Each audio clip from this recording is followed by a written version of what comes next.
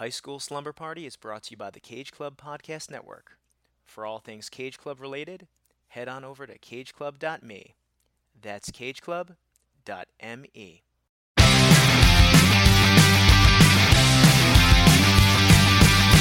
is out and it's Friday night. I'm all wrapped up and I feel alright. Palo Alto, Malibu. This is all we wanna do. I'm at the high school, baby, young, young. I'm at the high school, baby, young, young. I'm at the high school, baby, young, young. I'm at the high school. I'm at the high school. I'm at the high school.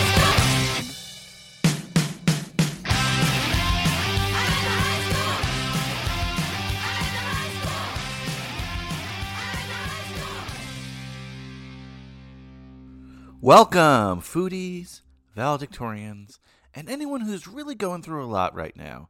This is High School Slumber Party, the podcast where me and some friends look back at our teenage years through the lens of some iconic high school-centric films. I'm Brian Rodriguez, and the party's at my place this evening. But first, school is still in session, and we have some homework to chat about. This was your assignment, and I would like to see the results. You know the drill by now. It's your junior year. But if you haven't already for some reason, hit that subscribe button wherever you're listening, whether it be Google Podcasts, Apple Podcasts, Spotify, and Stitcher. And remember that you could also listen at the flagship, cageclub.me. That's cageclub.me, home of so many other great podcasts, including Foodie Films, which is the podcast of my guest today, Kyle Reinfried, and our podcast together, P.S. I Love Hoffman. And of course, it is the home of Too Fast, Too Forever, a sister podcast of ours, and I call them sisters because these guys are my sisters, Joey, Joe 2. We had a nice little crossover episode last week, so I know you did your homework and you listened to our episode on Better Luck Tomorrow, but I want to make sure that you listen to the listener acclaimed episode, the twin episode of Better Luck Tomorrow on their show, Too Fast, Too Forever. I was told it was very fun. I didn't listen because Joey originally was like teasing me and said it went off the rails, but apparently it went off the rails in a good way. I'm going to listen to that one today. You do your homework as well. I'm the teacher. I don't have to do my homework every week, but you have to, because this is High School Slumber Party, the podcast where me and some friends look back at our teenage years through the lens of some iconic high school-centric films. And you listen to me anyway.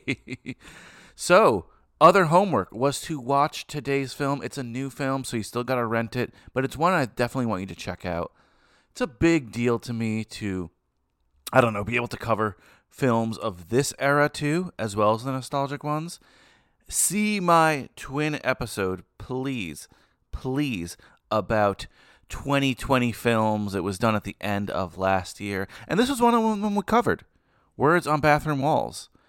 And I invited Kyle on because it's a foodie film, and he is the foodie films man. He loves food, he loves films, he loves films about food. So yeah, really the perfect movie for him, I think. But before we get into that, Brian Rodriguez is here for a little segment we like to call High School Movie News.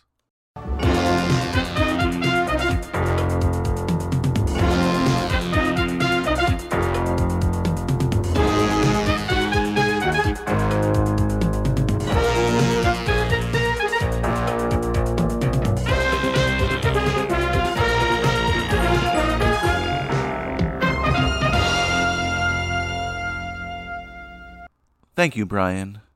This is Brian Rodriguez with High School Movie News. And unfortunately, we're starting off with some sad news today. Cloris Leachman, the legend, comedic legend, acting legend, passed away.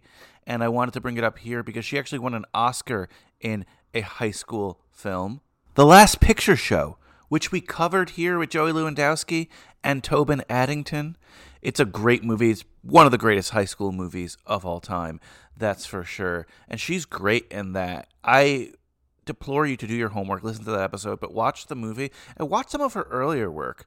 Yeah, I think in later years she was more known as kind of just this like fun, horny old lady from the Mary Tyler Moore Show. No, I'm not talking about Betty White, who is still alive, thank God.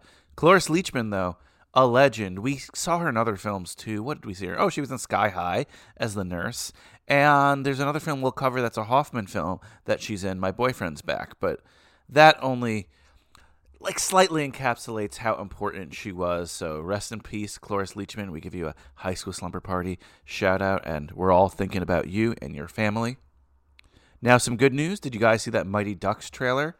I don't know. It seems like they're going a little bit of the route of like Cobra Kai and stuff. Are the Ducks bad?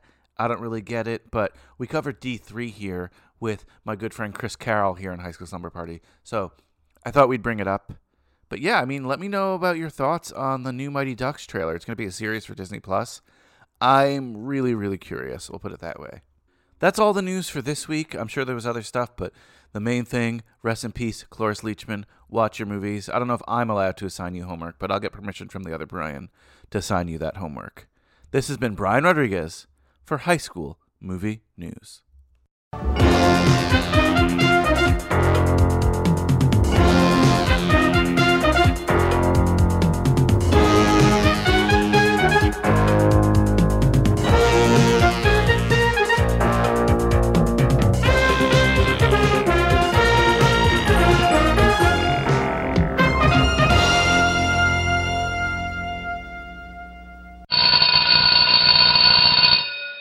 Whoa, the bell doesn't dismiss you. I dismiss you. Oh, and Brian, you have my permission. Guys, Cloris Leachman, rest in peace. Look into her work. Watch The Last Picture Show. I guarantee you'll be pleasantly surprised with her performance there. Not that you think she's bad or anything, but I don't think a lot of people discuss that when they discuss Cloris Leachman. Rest in peace once again. But it is that time, so you can start putting those bags on your shoulders. You can start packing your favorite jammies, theoretically. Telling your mother you're sleeping at Brian's, because we're about to get our party on. I can't wait till you hear this episode with me and Kyle. Words on Bathroom Walls. If you haven't seen it or heard of it, hopefully this entices you to watch it. What am I saying? It's your homework. You should have watched it by now. The Chainsmokers do the soundtrack. So let's leave you with the Chainsmokers, Push My Luck. Class dismissed.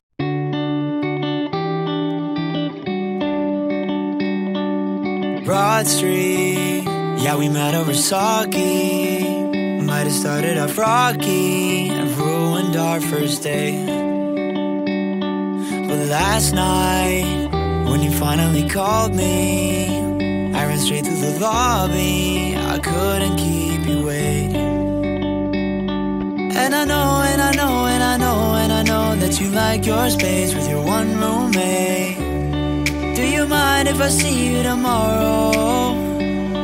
Yeah, I know, yeah, I know, yeah, I know, yeah, I know that you work Sundays for minimum wage. Should I have known that you would take hold and never let go? Never let go. I think I might push my luck with you. Does another night feel alright to you? If I ask right now, would you think it through? I think I might push my luck. Kyle, I guess this is the first time I've had you in 2021. Is that right? Yeah, I mean, I know it's January, but we talk on our other show, P.S. I Love Hoffman, that I just don't remember. You were on in December, though, right? yeah, for another round. Another round, of course. What a fun movie. Maybe you're my 2020, 2021, like, What modern a movie night. guy. What a life. Such a beautiful, beautiful life. Even though it's only been like a month, one, it's felt like longer. Two, like that movie has like aged well, if that makes sense. Like it's not like, oh, we saw it and then I'm like, you know what? Maybe I overrated it that day. No, I think it's better than when we even talked about it. Oh, yeah. I need to purchase a copy of that movie, which I rarely, I don't know, I haven't bought a movie in a while.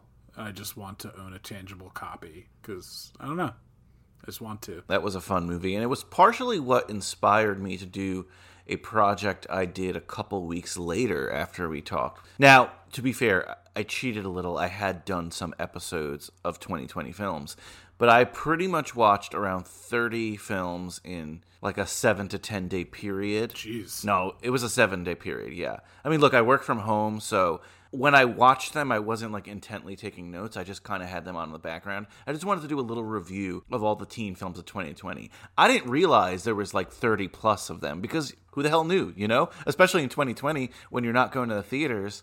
So it was something that I was so glad I did because I realized, look, there were some bad ones, there were some good ones, and there were some great ones, and there were some interesting ones. I feel so bad for the filmmakers of 2020. Look, there are people I feel worse for, obviously, people who have suffered from COVID. But in our field, in talking movies, I feel bad for the filmmakers of 2020 because the only things that could really break out were things that were going on streaming services, things that Netflix had, because whatever Netflix touches is gold. But like indie films and a lot of teen indie films, really, there's a good chance that no one's ever going to see because of the year they came out. I feel like those these days end up on streaming platforms anyway, right? A good amount do. And we even covered one earlier in 2020, which was the Pete Davidson one. What was it? Big Time Adolescence. Yeah, that wasn't supposed to be in theaters, right? It was supposed to be in theaters for like a quick run and then Hulu, but then they just threw it straight to Hulu. Yeah, because I wasn't sure if I was thinking that or like mixing that up with King of Staten Island, because that was supposed to be, Judd Apatow was supposed to be theatrical. Full theater run. Yeah, exactly. So the problem is only so many movies get the Netflix rub. And again, what is the Hulu rub, realistically? Yes, that Pete Davidson movie did well. I love a good Hulu rub. Another topic for another day, but we'll talk all about your Thailand trip, maybe on your show, Foodie Films. But in terms of... almost did a very inappropriate accent. Glad you didn't.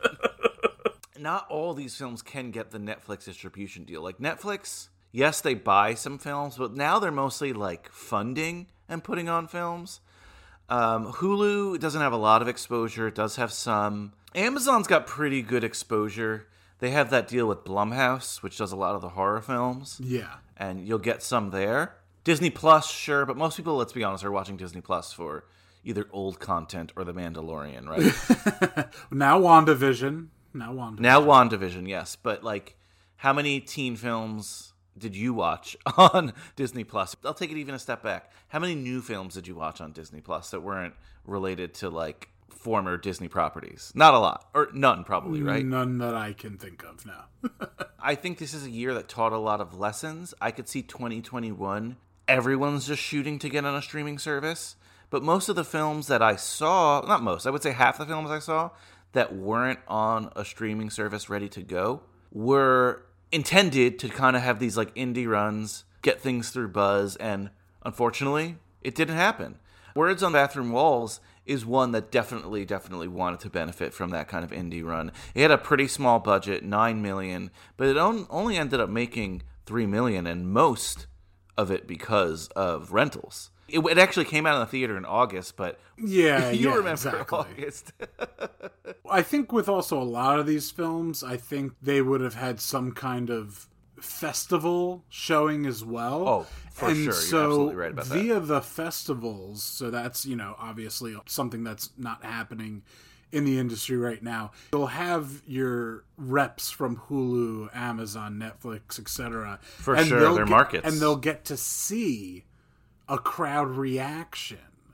And even with, with some bigger films that ended up being bigger, but like I'm not trying to put teen films into a separate genre or anything like that, but just I always use Our Idiot Brother, which is a film that we both enjoy, as an example. I mean, it's Paul Rudd. Paul Rudd's been around forever. I mean, that movie was made, I don't know, in 2011 or something like that. Mm-hmm. So he's not Ant-Man yet, Paul Rudd. But nonetheless, it's Paul Rudd. That's a film that was shown at a festival, and then they made them change the ending. So my point being, like, festivals are a big deal for smaller indie films because that's where it gets some exposure, and especially in these streaming platforms, they'll see it that way. They'll get to see crowd reaction. It's kind of like screening it, for execs at a studio, except even better because you're just getting that reaction. You get to talk to people afterwards, and they don't know that they're shaping how this film will be released. For sure, and that's a really good point. I mean, I've thought of festivals as a place, yes, for that market these days for streaming services to pick up, but also that crowd reaction. I wasn't really thinking about that. That's, huge. And in this film, if you read the tea leaves and kind of look at all the critical response sites, the crowd reaction has been better than the critical reaction. But it's not crowd reaction. I'm using, air quotes. I know you can't see that on a podcast. Because it's just at-home crowd reaction. It's not, you're right. If this was in a festival maybe and they saw how people were reacting, maybe they changed something, maybe they love it, maybe they realize, hey, this isn't for me necessarily. This is for a teen audience.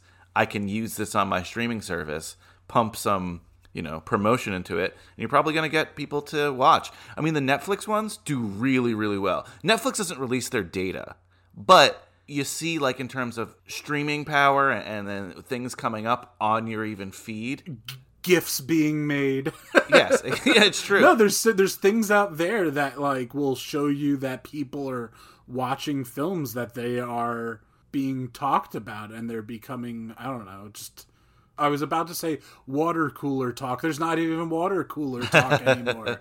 I laugh now. Two big things that come along with movies are movie posters and trailers, and it's just like, for so many of these things, those aren't being seen, or like, what's the point of creating a poster now besides us getting to post them on our Instagram feeds? I think of being young and walking into a smaller theater, like where we grew up, the Westwood Theater, just always had right in that main entranceway just like a bunch of movie posters, and you're like, oh, that one's coming. Ooh, what's that? Yeah. I mean, we grew up, that's before like the internet and like obviously in the olden times. Yeah, exactly.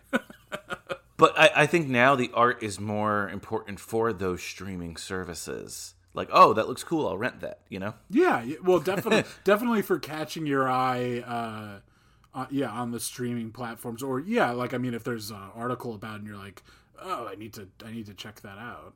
For sure. There were some films that I did in my rewatch that I think are going to, specifically one, and I've already seen Oscar buzz for it, called Sometimes Always, Rarely Never. That's one that's getting a little bit of buzz. That's an indie film that was a rental, but now it's on streaming for HBO. When it's stuff like that, I think the cream rises to the top and the critics are going to find it somehow, right? But things like this that, again, are more probably marketed to teens, if they're not in the right place. Like, now this is only $6. Kyle, I rented some that were $20. Oh, boy, and yeah. I'm like, come on. But this is only $6, but still, for a teen to just be like bored one day and be like, oh, do I watch the free movie? And again, it's not free, but their parents are probably paying for it. But the free movie on Netflix or the $6 one on Amazon, they're probably going to pick the free one. Again, free, air quotes. Yeah. Hey, I mean, if it wasn't for your podcast, I mean, you gained this movie another, $12 between your viewership and mine. Or at least, I mean, like, you would have watched it, but having me as a guest, like, yeah, I probably wouldn't have watched it, but hey, I ended up enjoying it. It was something new, which is just like, I can't tell you how much I appreciate just watching new things, because I'm just rewatching so much. And Kyle, that's my biggest takeaway from doing that crazy thing of watching all those movies in like that week span. Is like, wow, I really need to watch more new stuff and not just the mainstream Marvel new stuff. Like, I love seeing this new stuff from filmmakers. And again, not everything that has to be even Oscar-worthy. It's just good seeing new stories. And that was what was so refreshing about this. And one of the reasons, probably the main reason I asked you to be the guest today is the food connection here. We know Foodie Films is on hiatus. Yeah. But of course, our main character here wants to be a chef. He uses food as a coping mechanism. And we'll get into that in a little bit. But I just wanted to clarify that you and I are both not mental health experts. As far as I know, we're not schizophrenic. But it's something that I think this is a movie that's probably better if you're not, because I could imagine someone who is being like, it's not like that, and kind of ruining it. Oh, it's You know what not I mean? like it's not like Venom is always trying to take over your life. I don't know if you saw Tom Hardy's Venom, but that's what that black shrouded smoky. Oh yeah, gooiness that was called reminded the, me of. in the subtitles. What was the name? Oh, The Darkness. It was called in the subtitles. The darkness. I really enjoyed that aspect of the movie because it's something I don't understand, but I feel like it theoretically, if it's close to what things are, it helped me understand. Unfortunately, kind of with the movie poster has also gone the back of the DVD write-up. Oh, yeah. That's lost with the dodo. I rented this on Amazon, so I'll read the shitty one-line Amazon summary. Here goes. Diagnosed with mental illness, a witty and introspective teen falls in love with a brilliant classmate who inspires him to open his heart and not be defined by his condition. I mean, yeah. Sure, you know. Yeah. It's not bad. It's It's just not like bad, but yeah, there's no there could be more flair in there for sure. Nothing mentioned about the cooking. no. And again, the only reason I watched it because I just looked up movies that came out that were teen movies. So, Kyle, a trend that we saw a lot last year, the year before for sure, and I think we're going to see a lot of too in 2021, but who knows, is adaptations from YA novels. Oh, okay. This was one of them as well, but famously, which I've covered on my show on Netflix, two ones that did amazing for Netflix were, first, I made you watch it, The Kissing Booth, right? Yeah. So The Kissing Booth and The Kissing Booth sequel, those come from a YA novel, but also the All the Boys series comes from a YA novel. But this has been going on for like a couple of years. Netflix just happens to corner the market now. Like The Fault in Our Stars, Yeah, YA I was going to novel. say. That did really well. Yeah, I feel like, I don't know, there's always been a big correlation between YA novels and then the teen films that have come out. I feel like the last decade, right? Twilight's that, right? Yeah, oh, for sure. But now I think it's in overdrive, especially for the streaming services. And to be clear, what I was talking about before, like this wasn't or isn't on a streaming service right now. It's just for rental. But Netflix has a ton from YA novels, and a lot of streaming services have a ton of adapted things from YA novels. And I think like some people are sick of it, but doing this show, I always remind myself that not every movie is for every person. And most of these YA adaptations are for teenagers, which accounts for a lot of the melodrama and stuff. But hey, you know, it's a genre. I'm totally fine with it. Well, you know, it's also why I think that you're saying it's going to be even more of a boom, or what is going on right now, is because think about how much of the process you're cutting out if you already have a full written out source material. Sure, you have to adapt it into a screenplay versus a novel, but in a world where you know, people aren't meeting up as much in person, and I don't know, it's just a lot easier to tell someone to go out there and start reading a bunch of novels, and if they think that there's a good story, you know, go ahead and bring it to a producer or whatever. And I think these studios too, or should I say, you know, streaming services as well, I think it's easier if they see, oh, this book did well, or the story is good, that like, you know, it's a safer bet than, unfortunately, sometimes just organic new stories, which we're getting less and less of, unfortunately. But again, that's not a criticism of this. I don't read YA novels generally. I'm sure you don't either. I don't read. We know this. Yes. So there are always unique stories to guys like you and me, right? Yeah. So this Wouldn't novel, it freak you out if I just started listing off like my favorite YA novels? I would be and, like, impressed. I'd be like, that's great. This is a YA novel by an author named Julia Walton. It's just from the same name, Words on a... I keep saying the title wrong. It's Words on Bathroom Walls. I always say Words on the Bathroom Walls. Oh, for yeah. some I reason. definitely want to talk about the title because I just have... Not a problem, but I'm just saying. You got a bone to pick with the title here. We'll talk about it now. We're talking about it. I don't know what I don't have. You know, I should have tried to come up with some suggestions of alternate titles, but like I just feel like there's a better title out there somewhere. It just seems like such a specific title for what. There's the first one of the earlier scenes in the Catholic school that he reads some words on the wall. you know, in the bathroom while he's at the urinal, and then towards one of his bigger freakouts, he sees all those words on the wall in the bathroom. And they're cool visual moments, but you're right, like that doesn't encapsulate what this is really about. I'll just imagine, to be honest with you, that it's probably a bigger deal in the book, and they just kept the title. Yeah, that would definitely help make sense of why this title exists. I don't know, they just I'm not saying this as the host of Foodie Films, but like food is definitely, like, you know, him cooking, there's such an emphasis on it. I would just think that there would be some kind of, and you know, it's YA, so I'm not expecting brilliant titles. I'm expecting something to the pun level, maybe. So it's just like, well, you like a good pun. I do like a good pun. And I mean, in the world of cooking, I think there's just like endless puns. So it's just like, I don't know, stirring something. I don't know. Should be like, not that stirring something should be the title, but stirring blank. You know, stirring the pot, stirring around. I mean, I think it's fair to say they did this film a little bit dirty with the food elements here. Like, in terms of, it's not in any of the marketing, but I think that goes back to like Fault in Our Stars and that kind of stuff. Look at the poster or whatever. Did you rent it on Amazon? Yes. Like, the background there is mostly like, you know, them kissing, or it looks like romantic. And, well, yes, there is a lot of romance in this film. It's not like that, you know. It's not like a straight up like boy meets girl, like get to know each other kind of thing. I mean, it is one of the final lines of the movie is him saying, "Now, you know, I'd love to tell you that it's like love helped me, you know, break this disease or this mental illness, you know, but that's not how it works."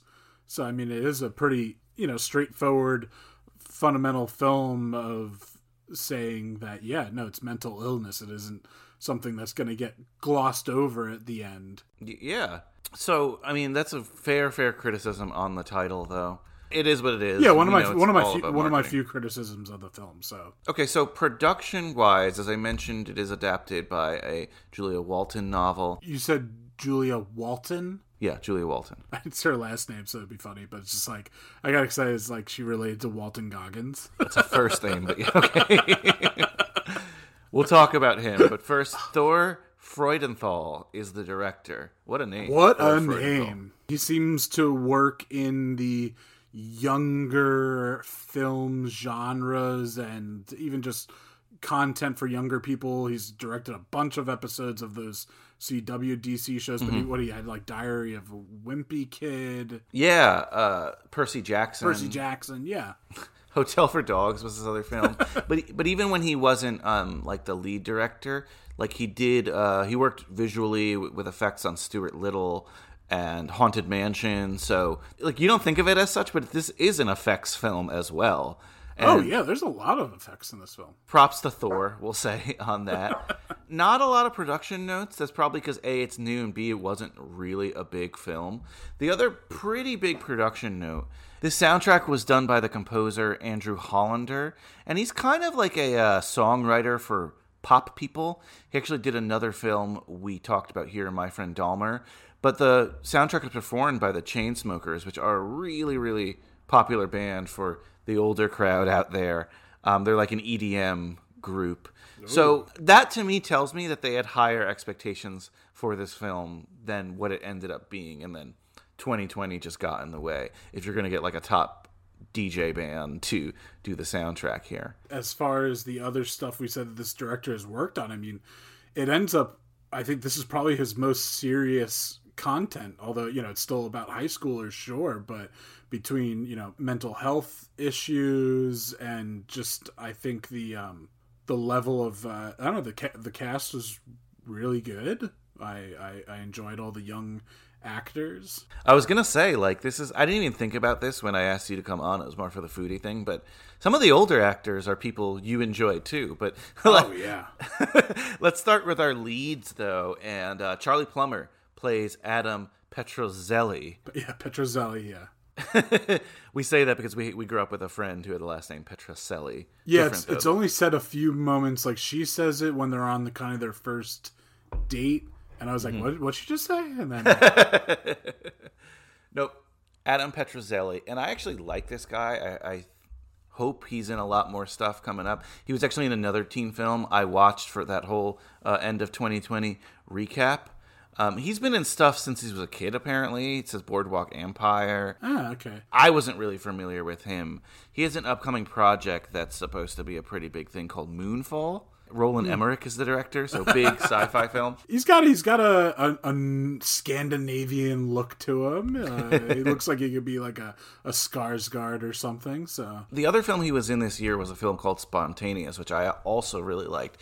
And Spontaneous is a film by the writer of The Babysitter, which is another film that we've covered here. Oh, which that's was like a Netflix one, right? Yes, yeah, yes. And that film is another one that kind of went under the radar and went straight to rental, unfortunately. And I don't think enough people saw because I thought it was cool. But it's like accidentally topical in 2020, or now 2021, because it's about a pandemic sort of thing that happens in this town where people just spontaneously combust. But it's kind of like a horror comedy love story thing. But yeah, he was in that as well, and he did a really great job too. So 2 teen films in 2020. So Charlie Plummer, good for you. Taylor Russell plays Maya Arnaz, who's the lead girl in this. I was not familiar with her. I am smitten. You like Taylor Russell? Yes, I thought she was phenomenal. I thought she was great. She needs to be in more stuff. She had me. I don't know. There's something about the cadence. Well, like her first lines of dialogue. Yeah, there's something. Something about her delivery. She has a great voice. She has a great voice. It's like soothing, but like angsty. Like, I mean, it's obviously also part of her performance. But yeah, just really enjoyed her presence. Yes, she is very attractive. Looked up, she's 24, so we're in the clear. Yes, you're okay, Kyle. It's a teen film. I feel it's not like something I do for every movie I'm watching, but if I'm watching a movie about high schoolers, and correct me if I'm wrong, these days, I think age depictions are much more accurate in teen films. So. Yes, 100% they are. So she's actually one of the leads in that Lost in Space series on Netflix that I've never seen, and I was surprised is still a thing. That's not me dissing it. I just haven't seen it. And then isn't the mom in this movie is her? Yeah. She's in that as well. I don't know if they met there. I don't know if they have similar things. Molly Parker. I think a lot of people will recognize her mostly from this horror film called Escape Room. I'm not a big horror guy. I'm getting more into it now with this podcast. I know you're not a huge horror guy, Kyle. Yeah. Escape Room came out in 2019. When I look at the amount of money that these horror films make, that I've never even heard of, I'm flabbergasted. Like, let's see, Escape Room, $9 million budget, $155 million at the box office. People love to get scared. People love being reminded of death. They love that kind of stuff. I am getting more and more just like, why am I gonna put myself? I mean, I never enjoyed it. Like when I went to go see Paranormal Activity, it was like such a, I don't know, everyone was like, you gotta go see it. And like, I forget who I think I saw it with, like Wes and Dan Kim, people, I mean, you've had on the podcast, so, your listeners should be maybe unfamiliar, but nonetheless, I don't know, we made it like it was an event. I think we even like got stoned and went to go see it. It was just like, it was something like that. I don't enjoy gore, and someone's mentioned it even on my podcast before, because I've covered some horror, but there's a name that comes with that, like you know how like we'll say food porn. There's something that goes along with that kind of, sexualizing violence. I'm totally blanking on it. For sure. It's something that I've gained a new appreciation for. And I've also realized there's so many different genres in horror, like gore, like you said, and ghost stuff. It's different. Yeah. No, horror comedy and stuff. I have no idea what Escape Room is, but if it made $155 million, there's a good chance some listener is listening right now. It's like, oh, that's the girl from Escape Room. There was also, I looked at her IMDb credits, and there's this movie called Waves. And it definitely, it rang, I haven't seen it. It rang a bell. I think Sterling K. Brown is in it. It was this film that maybe I didn't bother watching the trailer for it again this time. But I don't know, it was just something I think I've read about maybe again, like festival season, like, the little film that people enjoyed. something I'm going to Yeah, check out now I want to because cover it. because I like It's a Sterling teen K. film. Brown. I like her. So Yeah, good point. Yeah, it's a teen film. Maybe you'll have to sign up for that one. Who knows? But Waves, yeah, I definitely want to check it out, but I know nothing about it. But you're right. She's great in this. I loved her in this. yeah, she's a great anchor to the to like the two of them. I mean, he does a really good job, but I don't know. I was invested in her character. She just had me invested right away. We just mentioned her, but Molly Parker plays the mom. She's in a ton of stuff. Aside from Lost in Space, because I don't even watch that show. Oh, she won an Emmy for House of Cards. Remember, she was like that in the early seasons. She was like a Secretary of State that worked with him, and I didn't finish House of Cards, so I don't know.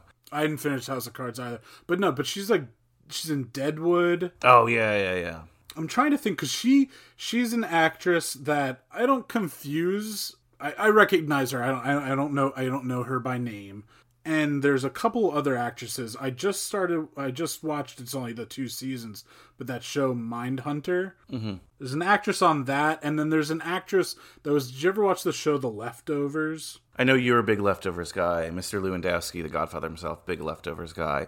I didn't really dip my toe into it, but I know you've told me it's a good show. Yeah, that's a good show. But there's an actress on that. It's a point being there's just the mom from this film is in this circle of women that just remind me of one another. But yeah, no, she was a welcome presence. She I should call her by her name, Molly Parker. Molly was just like a really good sturdy mom in this film. I liked her character here because it is stressful is a bad word. I don't know, but just watching things from the perspective of a mother who just loves her son, who will do anything for her son, but she gets frustrated at times, but she's still just trying to help. I can only imagine how tough that is to be a parent of someone with these kind of mental health issues and just be trying everything and trying to be hopeful for your child, especially, the father runs out, which is again a common theme in YA novels and in teen films, to be honest with you, like a dead parent or single parent somehow. YA has the dad leaving, Disney has moms getting killed. Like that's Oh fun. Her love and her relationship with her son is played against her relationship with her new man in her life, her new husband, Walton Goggins, who plays Paul. Good to see Walton Goggins and things, right? Oh yeah, and just like I feel like when you were just saying her, new person in her life, and then it becomes. Wait, do they get married? Oh, I don't know. I just assumed. Maybe they're just partner. No. But like, it's just like I just wanted you to say the word like her beau, because Walton Goggins just seems like someone's beau. He is just one of my favorite character actors. I'm trying to. To me, he has a lot of like John C. Reilly in him, where he could play serious great and he could play comedy great, like flawlessly. Oh, him on The Righteous Gemstones is so good. Just as Baby Billy is just one of my favorite performances. I never watched as much as I like him. I never watched the show The Shield, so maybe that's a show I should try to watch just for him since I enjoy his presence so much. But him on Justified was a show that I enjoyed so much, and I know, hey, you mentioned it before, The Mandalorian, and we've talked about it, just like the serialization and those one-off episodes will compare to Hercules or Xena and stuff like that. Like Justified for newer age television was doing that, and I really enjoyed that aspect of it. And he was just so good, and then he's in Hateful Eight and that Vice Principals, yeah. It's just he's in the Ant-Man and the Wasp. I love him. He's just one of the best, I think, character actors out there. And like you said, he can play serious. He can play comedic. He's great. I forgot he was even in it, to be honest with you. Because again, I watched these so fast. I'm like, oh, Kyle's going to be happy about this. Yeah, I didn't really bother to look up anything before I pressed play, and then I was just kind of going through IMDb and just reading a few things. So him, and then I'll assume we'll say his name next, Andy Garcia. Ooh. Both of them on screen. If you have them in a movie, I'm pretty much. I mean, you've definitely got me interested, if not like already, sitting in the seat ready to watch it. So. Yeah, Andy Garcia plays Father Patrick. He was a welcome surprise when I was first watching. I was like, is that Andy Garcia? He can't give awesome. him he's playing a priest. It's Andy Garcia. Can't Father Patrick is his name. Yeah. I feel like we've talked about him a couple times. Well, I know I've talked about him with Mike Manzi on his Third Time's a Charm show for Godfather 3, but he was in My Dinner with Hervé, which we did on your podcast. Oh, yeah, he was in that. And for P.S. I Love Hoffman, we talked about him from When a Man Loves a Woman. Yep, big Andy Garcia guy here, so bravo casting directors. Put Andy Garcia in everything. And he's great. I love him as this priest character, right? Because he's not, I don't know, he's cool. He's not trying to be cool, He's like effortlessly cool, but cool's a bad word because I don't want to imply that he's like wearing a backwards hat. It's like, hey kids. No, he just has Andy Garcia has gravitas to him. And at this age also in his life, he has this like wisdom. And just even when he's like holding the kid's hand to make a prayer, I'm looking at like Andy Garcia's hands. I'm like, those hands tell a story. So point being, so you saying like cool, he's just someone that like, I'm like, yeah, I want to hear more from Andy Garcia in general, and then him as like any character because he just makes me go like, yeah, this priest has a story. He plays a good foil too to the principal, Sister Catherine, who's played by Beth Grant. She's been in a ton of stuff as well. Like she's more of like a character actor. I remember she had like a little bit part on that dinner party episode of The Office. She was Dwight's. Oh, she was Dwight's babysitter who was his date for the night. But she's in a ton of stuff. She's in Speed, if you remember. Oh, so she goes all the way back to then. that doesn't want it. She gets run over. She gets scared. Yeah. But like No Country for Old Men, Donnie Darko, The Mindy Project, apparently. So she's in a lot of stuff, and she played a great nun, a great principal nun, a good penguin. Is that? Can we not say that anymore? I don't know if that's... I don't know. If the nuns listening, let us know. The only other person I recognized in the cast, and trust me, there are a lot of people who play great roles, like the bodyguard character, and we'll get into his visions in a little bit, but the guy who plays the bodyguard, his name is Lobo Sebastian. What a cool name. Amazing.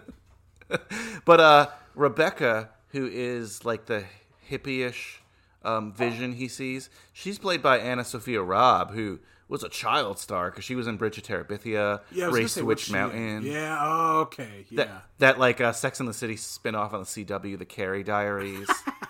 Yeah. A ton of stuff, so, and I thought she did a great job. Yeah, I forget, what did he say? She's like, kind of like something meets Coachella. I forget like what Yeah, like she's like a Coachella kind of hippie. So, before, though, we get into his visions, I wanted to talk to you specifically about something, I guess his coping mechanism here as cooking. What were your thoughts about that? Because there's a kind of a little montage in the beginning. He's talking to his therapist, who we never see, about this drug that he might take or not take. But he's talking about basically how he was first diagnosed with schizophrenia. They thought it was an eye condition. They thought it was something else. Eventually they find out that's what it was. And the only thing for a while that, kept him at peace, and for, I shouldn't say for a while because it's for the movie as well, is cooking. And he becomes an amazing chef. Like, it's not just his family who's impressed. By the time we reach him in the movie, he's into cooking school already. He's already been accepted. So, yeah. What'd you think about this whole aspect of the film? I mean, it's definitely. It was a happy presence. I'm always enjoy any kind of cooking story, but yeah, like it happened so early on in the movie, at least the introduction of how important it is to his life. And he says it's a distraction. It's his self-medicating. And we see he just gets this, more than just even like a distraction. I think it just helps with like a tunnel vision. So these voices and these people aren't bothering him. And ends up, I guess, not being enough because it's like, he just can't be cooking all the time. Mm-hmm. But yeah, just like his depiction of cooking, they're using words like palate and stuff like that. So to me, it's showing, just like a plus side of the world of cooking and how it can be helping. Cooking, I feel like it's very divided in general, I think, people cook or they don't cook. But then, of course, there's a margin of the level you cook. This kid, obviously, they never say. At one point, when he's nerding out with Maya and they're comparing the camps they've done and events they've gone to, he mentions something about some kind of cheese something or other. Yeah, a cheese workshop in Oregon or something. But it doesn't seem like he, went and learned knife skills or anything like that. It just seems like everything is self-taught, and he just really took on the mantle of cooking for his mom because she was just so, heartbroken and just so, just became a single parent when his dad left. So that's what he wanted to do for her, since they became, a team, just the two of them, before Walton Goggin comes in her life. What's his name? Paul? Paul. Yeah, Paul, before Paul comes in. So yeah, just the many aspects of cooking and just, how talented he is, and just experimenting with dishes and just how it can be a helpful thing. But what I was saying, as far as divided, people love to cook or people don't like to cook. But for him, it's just bringing also this joy, and the people that love to cook, I think that's something really important, that it brings joy. You love the process of it, but then seeing that reaction from somebody, and so that's what it really means to him. That was a special connection for him and his mom, and then for Maya later on and stuff like that. So for sure, it's how he shared. It's how he was able to express himself with others, and it does show that he has that best friend early on that he ends up burning or whatever with the acid. Yeah, accidentally, obviously. But he does have relationships. It's not that he's insular like that, but you're right. It is one of his biggest ways of relating. Not that I have schizophrenia once again or anything like that, but it also reminded me of. So recently, I went to once a week, and this week, only having one episode, it started to get to me. I started to think about things that I probably shouldn't think about in terms of scary, depressive thoughts. Again, I don't want to scare anyone, not to this level, but I'm why am I going to this dark place? And then I'm you know what? What would I be normally doing? Wow, I would normally be editing a podcast. And probably, I don't know, I'm not going to say I'm enjoying the editing process or anything like that. Obviously, I enjoy recording. I enjoy putting the episode out, and it is a labor of love. But it reminded me of this film a little bit in terms of cooking is also that outlet. And again, I'll readjust. I'll be fine. But this is also a time of a pandemic, which I can't imagine. For sure, everyone's going through it in different ways. But that for me, the pandemic is definitely not helping with my mental health status. And that's exactly why I went to twice a week, because I had all this free time, and it was scary out there, and I was going twice a week. It became a little too much for the time being, and I just wanted to catch up on things again. Rehashing, if you're a listener, of High School Slumber Party. No, that's what you said. As you said, Foodie Films is on a hiatus, and that's even just once a week for me. This is one of the reasons, but it does have a lot to do with the pandemic. But at the same time, it was just getting to a point that, as you said, labor of love before, but it just kind of felt more and more some aspects of it were becoming a chore. So I'm I just need to take this breathing moment, and then also right now, because of pandemic, it's tough to get some new guests in and just recording remotely and everything technical that comes with that. But no, I get what you're saying. And that's definitely something that I was thinking about as well with his cooking, as far as a distraction, and his labor of love, a form of communication, and just definitely one of his deeper ways of expressing himself. For sure. And I think we all have things in our life, or hopefully, that we put our energy into, and for some people it's parenting, it's things like that. For some people it's writing or whatever, and it's nice that he has something like this. When we see those cooking moments later and he starts to struggle with it, and almost he loses his touch, it's so much more heartbreaking, because it's oh man. Well, yeah, it puts it on when he's those muscle spasms. I didn't even know there was that.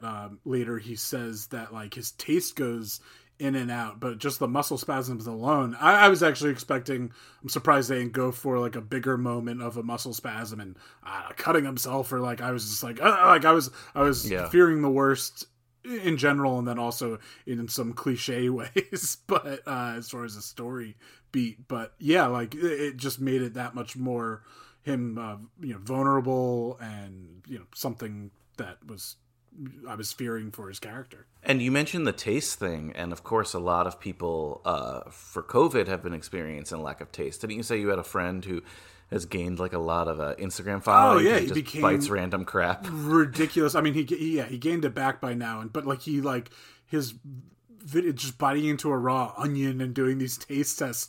This guy is a local bartender, and while he was in quarantine and just didn't have taste, he became like a TikTok star. He was on a German news program. They interviewed him. Yeah. I mean, and that's truly making, and no pun intended, like lemonade out of lemons, right? Oh yeah. But I know you got COVID, Kyle. You didn't have any zero symptoms. But I think you would have been very upset if you lost your taste for an extended period of time. Would have given me, it depends on how long the period was. If it was for a couple of weeks, and I probably would have piggybacked on what Russell was doing, and did some kind of thing and try to like one up him or whatever. But yeah, I mean, for longer than that. I mean, there's some people that got it early on.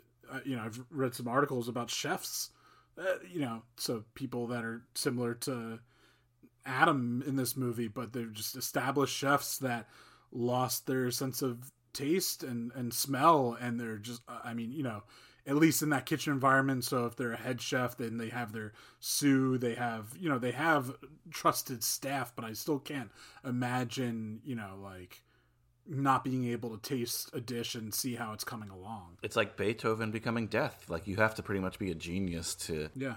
Propel through it. But if you're like an up-and-coming chef and you lose your sense of taste or smell, that's not good, because you're probably not going to rise in the ranks, and you might even get fired, unfortunately. But I looked at that, and I'm like, wow. Would have given me a great reason to lose weight. I don't know.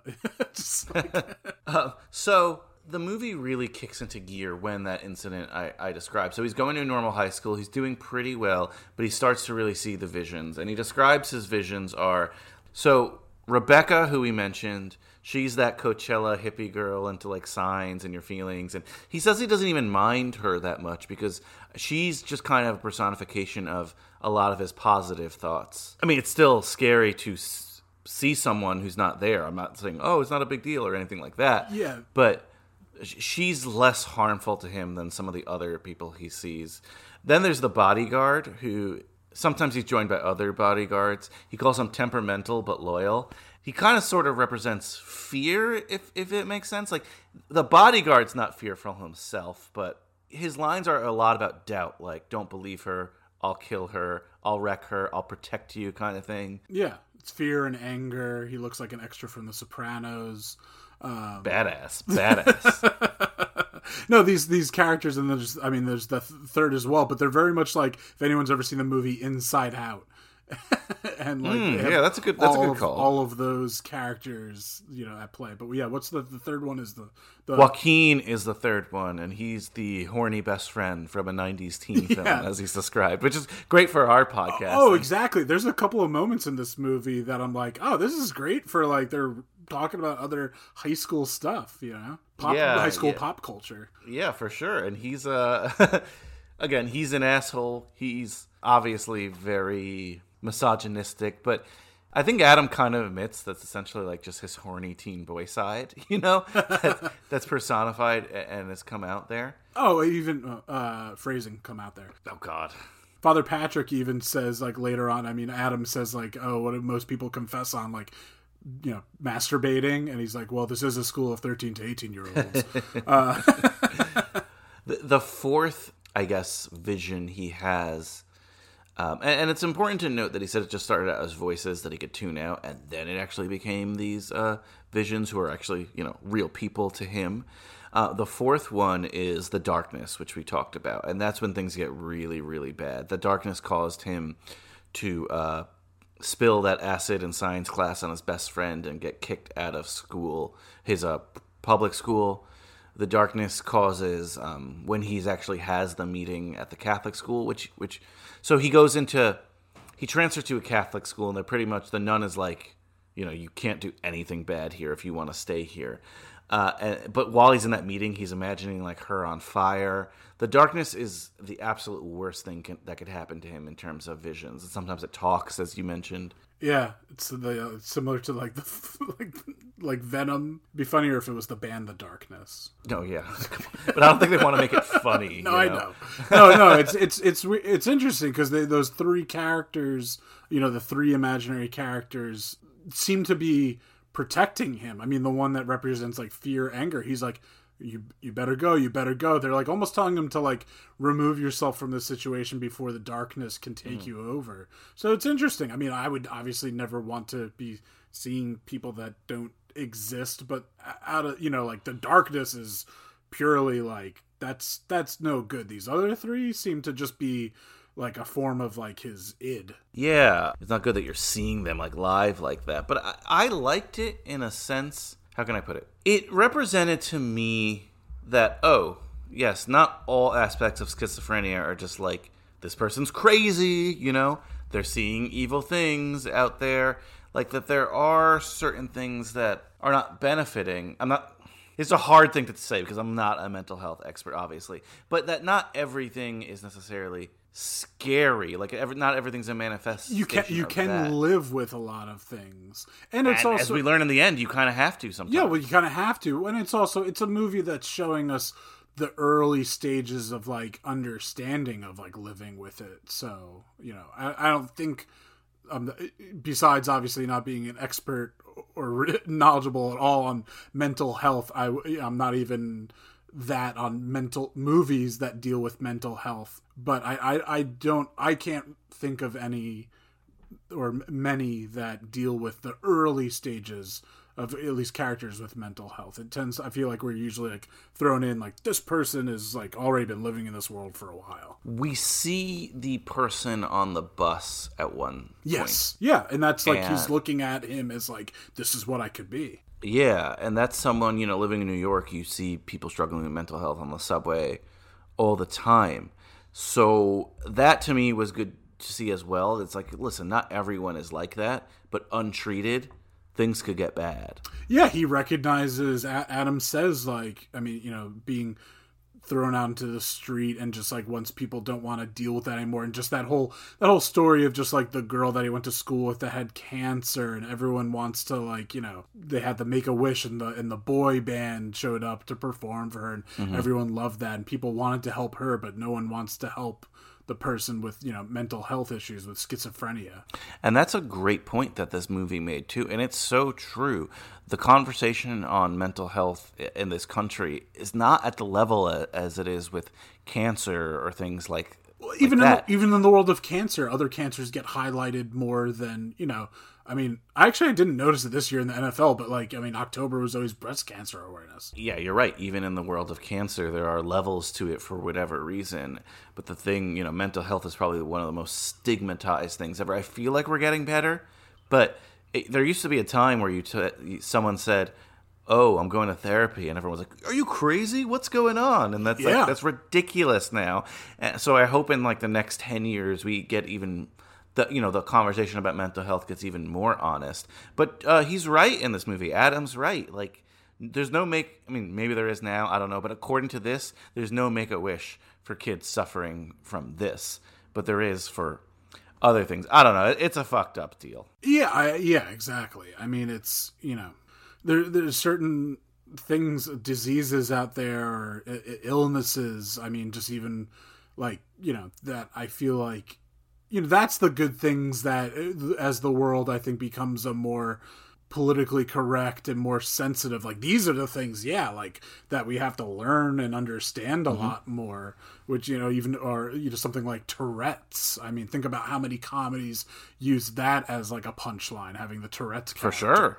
And just like understanding things like that, just, you saying as far as, people going for therapy. That's why I watched it in recent years for the first time, but you know, of course, you get people that watch The Sopranos, and especially being from Jersey, and you know, you in New York. I mean, you know, Italian American around here, and just like, oh, you know, just like want to be all like typical mafioso Guido tough guy. But what's brilliant about a show like that when I watch it, I'm like, oh my god, this is amazing. It's about one of those cliche Goomba guys going for therapy. Like that was the brilliance of that show. Yeah, no, for sure. And that was believe it or not, one of the first shows that opened the conversation about therapy. Like, yeah. It's strange to think about, but it's true. The thing that this movie does so well, that I think The Sopranos did well at times, and I think some art doesn't when they're talking about mental illness, there was an empathy to the character. Like, I was feeling what Adam was feeling. And again, I don't know if this is exactly what schizophrenia is like. The only other real schizophrenia movie that I've seen that wasn't like a comedy or something silly was A Beautiful Mind. Yes. And I haven't seen it in a while, to be honest with you. But I don't know, there's an empathy with it. He felt like a human being who was going through it, and you're rooting for him. And, you know, we'll talk about some scenes, but in the end, it doesn't tie a nice little cute, neat bow. I saw some criticisms of this film that were like, oh, you know, it's too cutesy of a story, or too many things are predictable, blah, blah, blah.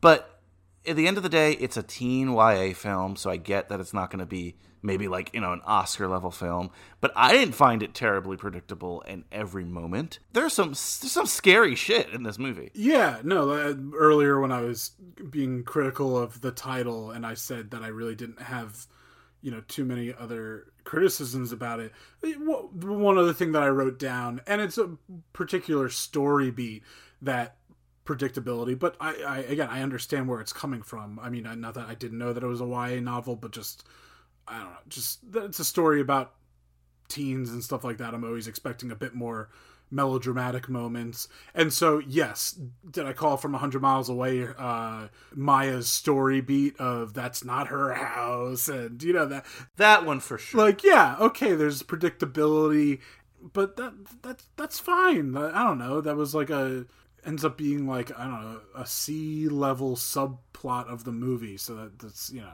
it's okay. Exactly. And especially where we go with the Maya character, I get afraid in some movies that, like, oh, he's gonna save her, you know what I mean? And there's none of that here. He just meets her family and gets to know her a little bit more, but it's not like he rescues her from that world or anything like that. Yeah, exactly. And, you know, even when ends up to her house and cooking for her dad and her brothers, and I'm assuming her mom has passed away. I don't think she's left. Like, yeah. So the thing with her is, so she's at this school. She's the valedictorian.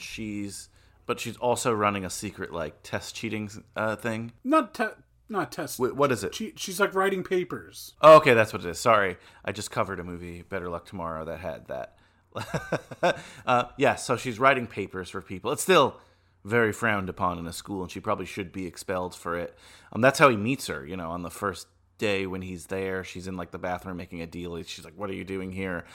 And we find out, again, look, it's a little predictable, but whatever. Like, one of the reasons she's doing it is to support her dad, who's a roofer, who's injured, and he really can't work anymore. And you know, she has 2 younger brothers. The mother isn't in the picture for whatever reason. I did love, though, that she didn't want to show that side of her, because that was her character the entire time, just trying to be tough. And when she goes up to him, that great scene when she goes up to him in the lunchroom and she's kind of trying to big time him, and both like the horny guy and the Coachella girl are like telling him what to say and do, and they have like a cute little banter there. I'm Maya. I'm Adam. I came over here to intimidate you into silence, but something tells me you're pretty harmless. Are you the school's drug dealer or something? You're looking at Santa Agatha's projected valedictorian. Show a little respect. What's with all the cloak and dagger in the boys' bathroom? It's just side hustle. I'm the kind of person who knows how to get things done around here. For a price. Homework, essays. So you're like the Bernie Madoff of academic fraud. Sure, only I don't get caught. I think she's great in that too because she likes him. Yeah. Well, but she's still trying to put this facade on. She's going to charge him, or she's trying to charge his family $200 a week to do the tutoring. Yeah. I mean, she comes up to him in the lunchroom and says, I was going to try like strong arm you or like intimidate you, but I see that you're like harmless. Absolutely. And she's constantly asking, hey, is there anything wrong with you? And he's saying no. They both have things that they're hiding, which, I'm sorry, it might be a trope, but that's also a good story beat. That's why it's a trope. Yeah, it's real. People don't want to share their problems and like, I mean, also they're high schoolers. It's high school. You don't know how to express yourself. You still aren't who you're going to be. Absolutely. Remember yourself in high school. I remember myself in high school. You know? Jesus, yeah. Like, oh man, just like if I could go back and visit my past self, I'm not gonna like try to pull like, oh, you know, like invest in these stocks. Like I wouldn't. Like, you know, I mean, that would be great, but like just time saved on just being like, don't think about that stuff. Not even say do this so you can be what I'm doing right now or whatever. Just like don't think about that stuff. And I already don't consider myself a materialistic and like, you know, worrying too much about like what they're wearing. Like as long as I'm like I got good hygiene and my clothes are clean. Like I'm not like, you know, I'm not too worried about my ensemble and everything like that. Your outfits.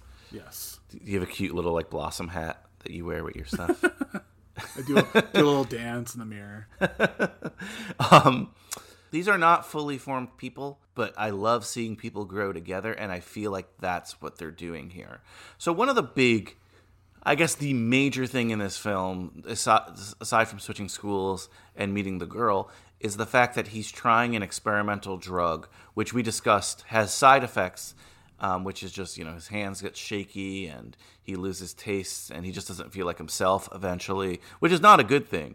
The positive thing is that it does send the visions away. I love that moment, though, when he's, like, home alone and his visions or his... Again, I don't know the proper term for what these are called in schizophrenia, but, you know, the people he sees aren't there anymore and he feels lonely.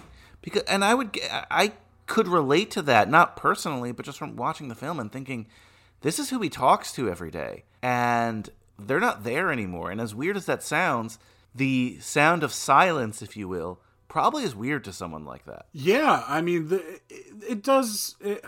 just thinking about if I was going to be like a little, like one more like kind of critique towards the film, I wasn't exactly... or maybe just something that I missed, and it's not the film's fault, but like...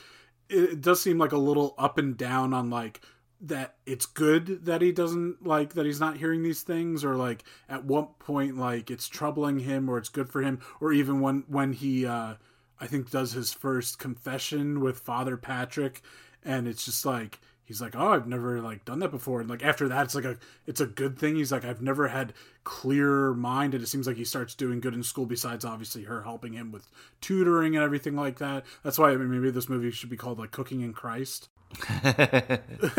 It's just like, I don't know, it has a few moments I'm like, wait, so is it good right now that he's not hearing them, or like, you know? But I actually like that aspect of it because he says that he's like a resistant person, so that's why a lot of the drugs that are commonly used for schizophrenia that do actually work for people aren't really working on him. Mm-hmm. And I just saw it as his body kind of becoming a little resistant to it. It's not becoming resistant and just processing different. You get that with like not just with schizophrenia, any kind of ailment.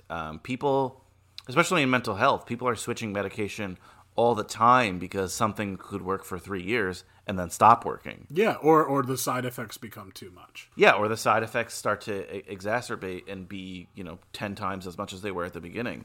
So I think that's what they were trying to portray. I definitely know what you're saying. This is a hard thing to portray. It really is. Yeah. And I think they did a great job because I'm watching, I'm like, oh, shit. Oh, and I'm getting nervous at moments. I'm getting scared for him at moments. When I first saw this film, I was really hooked to what was going to happen here. Are there any moments you specifically wanted to talk about, aside from the ending, which we'll definitely address? I didn't know that Catholic schools now, some of them were co-ed, so that for a second. Oh, yeah. I mean, even growing up, like Paramus Catholic was co-ed. Oh, really? Okay. Yeah. And more are co-ed these days, and it's honestly, a lot of times it's an economic thing. Like, why be paying the bills for 2 buildings when you could just pay the bills for one, you know? Sure, yeah. Just it was enjoying the different food in the movie. He brings sushi for lunch and is even using the tweezers to properly dress it. There's Hungry Man dinners, and then he does something with it, makes some kind of fancy, was that a chicken pot pie of some sorts that he makes for Maya's family? I didn't know what that was. Well, I loved that because, as you know, as the Foodie Films man, one of the greatest skills I believe you can have as a cook is opening a refrigerator and being able to prepare a great meal with what's there. Yeah, well, the dad has that line. He's just like, oh, who knew like you could make something like this with what was in our fridge? Yeah. I mean, that's what's great about some of those cooking shows. I mean, there's just so many cooking shows out there now. But, like, the ones that are just like, okay, make, I think Chopped does that. I think that's one of the bigger ones. That's just like, okay, go ahead, make this out of this. And it's like things that shouldn't go together or just, yeah. Even a show that you worked on, Iron Chef, when they have, like, your secret ingredient today. Oh, Top Chef. Don't they do that like today? Oh, I know Iron Chef does it. That's why I mentioned it, where they're like, you have to cook with a mushroom today. But even I've seen Top Chef episodes where they're like, I think so. I can't. Today, we're in this place. You're using the local cuisine of this. Sure. Here's what you have. Yeah. You know. Yeah. and I think a resourceful chef is able to do that, and he's very resourceful in that one scene. Yeah, no, it was great seeing the food. When they go out to that, like, dock area. By the way, this was shot in Wilmington, North Carolina. I know that's a big shooting place. Yeah, North Carolina has a pretty big film scene. That's where they shot Dawson's Creek, for example. I just looked that up the other day. Oh, okay. I think it's on Netflix now, which, by the way, they changed the theme song for Netflix. What the fuck? I was about it's not to just like, I don't want to wait. No. What is the theme? I guess they didn't want to pay for it, so it's like some other bullshit song. Oh, yeah, no, annoying. So Dawson's Creek was on. I was watching it. And I'm like, oh, that doesn't really look like New England. Like, now that I've been around, and I looked it up, and they shot that in Wilmington. So Wilmington's a very beautiful city. I've never been. But, yeah, there's that one shot, I think, before they go to see Never Been Kissed. And there's those, I don't know what those trees are called, but, like, I've seen them more in like New Orleans and stuff like that, but I guess in South Carolina as well when we were in Charleston. Oh, true, Charleston. But I was actually thinking that I went onto IMDb and it was like, oh, filming locations. I'm like, oh, okay, North Carolina. Not that But I bring it up because they have like kind of like first date thing where he brings her to the place that has like the lobster risotto, and I got so hungry. Ooh. Put lobster chunks and things, and I'm going to eat it. Yeah. And she ends up getting a job at a restaurant because they pay her. Oh, yeah, for sure. Pay her off the books, So when she gets caught doing her, like, paper scam thing, the nun kind of lets her stay. We don't see that, but obviously she does. That's when she becomes a little aloof, and he starts to get a little nervous. But the reason is she doesn't want to admit that she had to take a job to support her family, at least until her dad gets his roofing job back. I liked seeing that too. He gets a call while they're there, and he's like, "Oh, sorry, I'm still hurt." Yeah, and he recommends another guy. He's like, "You can trust this guy." Yeah, like I don't know, it felt real. That pier was so nice, where like some people recognize him and stuff, and he gets into a little bit of a scuffle. Not that was. Yeah, I was for a second. I was like, "It's so nice when they bully him and throw a drink at his head." No, I just love the romance between our two main characters here, and you mentioned it. It tugged at my heartstrings when they go watch Never Been Kissed, which is her favorite movie, at like I don't know, what is that called? Movie night at the park? Yeah, movie night at the park. It's not drive-in, but it's just like laying at the park and watching it. Finally. No way. What is going on with you? Nothing. I'm fine. No, you're not fine. You don't even look like you're on this planet half the time. Adam, look, you can trust her. No, you're right. There is something. Yeah, just show her who you are. Tell her about us. Don't do that. There's been a lot going on at home lately.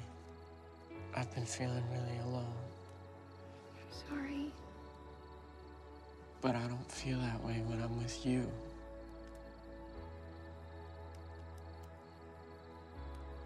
Oh.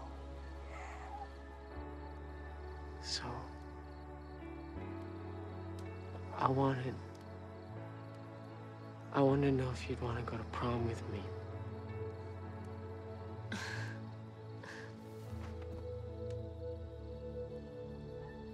I know it's an extension of the patriarchy and everything, but would you? Only if you tell people that I asked you. Deal. Deal? You Never Been Kissed fan? Have you seen Never Been Kissed? I've actually never seen it. That's a movie. I figured. I've only seen it once, to be honest with you.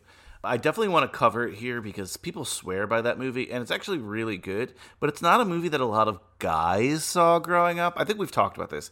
Growing up, there were guys' movies and there was girls' movies. We were, now I don't that's, know, at least less the thing. I was watching Adam Sandler, and then there were those typical, like, I don't know, like that's like, I have an older sister, so like that's what she was watching, like Never Been Kissed. Yeah, so I thought maybe you might have seen it on a Ryan Fried Family movie night. Like that's when those worlds would converge on Ryan Fried Family movie nights. It's true. There's a very, if it was going to happen, that would be, you know, I mean, like I had never seen Home Fries before covering it, you know, early on in foodie films. I'm not a big Drew Barrymore fan, to be honest. I'm sorry for I know everyone loves her now. She's got a talk show.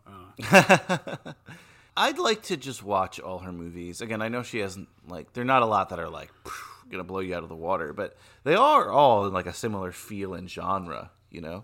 Yeah, I mean, they're mostly... I don't think we're the guys to do that podcast. That's not what I'm saying. I mean, they're mostly rom-coms, right? Like, that's... I'd say so. Yeah. But that's also, like, a moment when he's just really falling apart.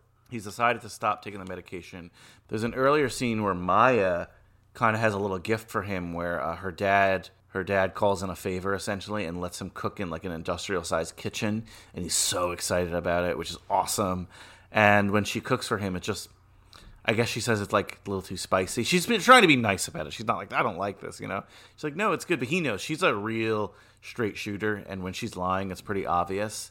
Yeah. And that's when he starts to be like, oh, shit, like, what's going on? Yeah, he's like, it tastes fine to me. Like, again, one of the scariest moments to not have that self-awareness of the thing you thought you were amazing at. Yeah. Oh, my God. And then he also finds out that his mom is pregnant. Oh, yes. So thing two is that his mom's pregnant with... we haven't talked a lot about the Walton Goggins character. Because there's not much to talk about. But not in a bad way. I like that he was kind of mysterious as Paul because he just seemed like the asshole stepdad. Not an asshole in a sense he was mean to him, but just like didn't really connect with him. You could see a situation where a man or woman would get together with someone and then there's this child from another marriage who has these mental problems and you don't have the patience for it. Yeah, and be like, I didn't sign up for this. Yeah. You and I are both not parents yet. The yet is not implying anything. You and I are both not parents. Well, you're not a parent yet. I'm not a parent that I know of. Yes, that you know of. But I think it's something that I've thought of, and I'm sure you've thought of, like, you know, if my child has something, you have to be there for them, but it's going to be really, really, really hard. So you could imagine if, like, exactly, like you said, like, not sign up for it. It's not that fucked up to say that. No, watching this movie, there's movies that I watch that make me go like, right now, I say, I know that I'm not even ready to have a dog yet, get a dog yet, let alone have a kid. But there's things that I watch, I'm like, yeah, I don't want to get a dog yet. And then there's things, and this is something that I'm like, that just made me so fearful towards having a kid. You gotta have a lot of strength. You have to have a lot of strength, but then also like a big thing that I just try to tell myself a lot is just like, if you just live your life in fear, you're never gonna do anything. So, for sure. I'm sure his mother didn't sign up for this either, but she loves her son, and this is what she does for him. But you could see a scenario where Walton Goggins' character would kind of be like, I don't know how to handle this, I don't know what to do, and even leave the mom or do something. So when he finds out that she's pregnant, it's suddenly like, oh, it's not going to be me and my mom forever now. This guy's tethered with us for the long term. Yeah, and also, I mean, the darkness eventually like says it to him, but it was even before like it became a story beat or Adam's thought is that like, yeah, like she's replacing him. You know, this will be the kid that the good one. Yeah, you know, the one that doesn't have the disorder. Yeah. So it's important to note that the book was written like a diary. So everything is from his perspective. That makes sense with the whole not seeing the therapist, yeah. Yeah, so I think our view of I don't know if it's his stepdad or his mom's boyfriend or whatever. Our view of him and us not seeing a lot of him makes sense in that respect. But he eventually has like kind of a big hero moment towards the end. So let's talk a little bit about the ending. As much as I want to get into Never Been Kissed, we'll do that on another episode. He's completely like falling apart. He stops taking his meds, and his parents have agreed to tell the head nun everything that's going on with his treatment. And, you know, they disclose that, I believe, right? And because of that, despite him doing very well, we see that he has the highest grade on like a proficiency exam in the entire school. Yeah, because that was one of the nuns was like, you have to keep at least a 3.5. Yeah, and have it be in the get 90 or above on this test, and he does better than anyone on this test. When she finds out he stops taking his medication, it's a sad moment when the mom finds out too, because she feels totally betrayed. But the nun is worse. She gives zero tolerance, and she essentially kicks him out of school. But before that, there's this moment where, with the darkness, where he's seeing it surround him, and Walton Goggins is on the computer, and you see him writing a letter to the nun, and you don't know what it says, right? And everything's implying, especially in his world, that he's talking shit about him, and he's letting earlier her in the know. film, he like takes his knives away from him. He makes the knives that they even use at dinner, like plastic knives. Good call, yeah. So he's taking away one of his few joys, even in his mind. So he's taking away his mom. He's taking away cooking. Now he's taking away the school. There's at one point, there's like an implication that he should go to like maybe like a hospital or a special school. Yeah. Not just like that kind of school. So you think that he might be ratting him out. But instead, we find out a little later. I guess I don't want to spoil it, even though you should have seen it by now. But he ends up getting kicked out of school, but it's at the worst time ever, because he has a prom. He's suspended. He's suspended. Okay, yes, to be fair, he's suspended, but he cannot go to school grounds. It's like, yeah, it's very clear he can't do anything related to that. And if he's suspended and eventually if he gets expelled and he can't graduate, he's not going to cooking school. It's really bad. But Maya has agreed to go to prom with him, and I love what she says. She's like, all right, I'll go with you. She wants to go with him. They're very much a couple at this point, but she's like, just tell everyone that I asked you. Yeah, because prom is one of those very patriarchal kind of things. Yeah, for sure. It definitely is. I was seeing, look, ladies and gentlemen, your slumberers, is that right? That's what you call them? Your slumberers. Yes. This is how, I'm a very misunderstood individual. This is how progressive I am. I didn't go to a single high school dance because I knew all the way back from 2001 to 2005 this world of these dances and how patriarchal they were, and I really just didn't want to put a single woman through that. So that's your story, and you're sticking to it. Pat myself on the back, and yeah, exactly. That's exactly what it was. So. Fair. I think we've talked about on this podcast how I was unjustifiably didn't receive best hair in our yearbook. For sure. I was just very much cheated out of a lot of things, and so I just wanted credit where credit was due. That's just. Well, I'll leave it at that. Well, I don't buy it, but we'll see. Maybe the slumberers will give you that credit. Who knows? They can tell I'm being really sincere. So this prom, he shows up anyway, and he's not supposed to, and he's really going through this like withdrawal. He's sweating. No, he takes all the pills, right? Oh, sorry, that's what's going on. Which that didn't lead to I thought there was going to be like a stomach pump moment or anything like that. Well, there might have been. Maybe, yeah, once he gets in the ambulance. But yeah, he takes all those pills. That's what happens. You're right. So he takes all those pills, and it's just some crazy reaction. It seems okay. By the way, he had a moment to tell her about everything at the diner. At the diner, but also at the Never Been Kissed night. And even his visions are telling him to, and he doesn't. So that's unfortunate, because we learn that she's super understanding, or we're seeing this here. But when he goes to the prom, seems like it's going to be okay, but his body's just not feeling it. He feels the darkness around him, and he ends up having. When he sees the nun, he runs away and has this nasty fall, kind of embarrassing himself in front of the school. But that's the least of his concerns. He wakes up in the ambulance. Lucky he didn't break his neck. He goes up into that's like in the, I don't know, gymnasium with like a stage and rafters and a catwalk, and he climbs up. Yeah, it's like a catwalk. Yeah, he falls off of that. I mean, they got him in a neck brace and everything, but he pushes the nun, and he just, is just totally like hopped up on these pills. Oh, it's terrible. First he wakes up in the ambulance, but then later when he wakes up in the hospital bed and he's just like restrained, it's a scary moment.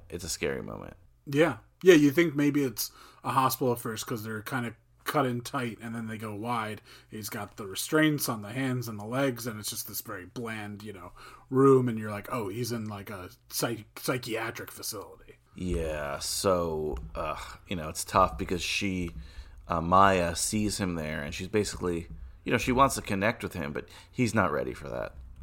He's not ready for it. Oh, there was also, I wrote down specifically, I think, before the big freak out, kind of like, or before the pills, like, but when ends up getting suspended, there's that scene, and it's like all like the Dutch angles, like to make it like kind of like he's like out of the element. You love a good Dutch angle. Love a good Dutch angle, yeah. It's one of your favorite angles and one of your favorite film mediums, but we'll leave it at that.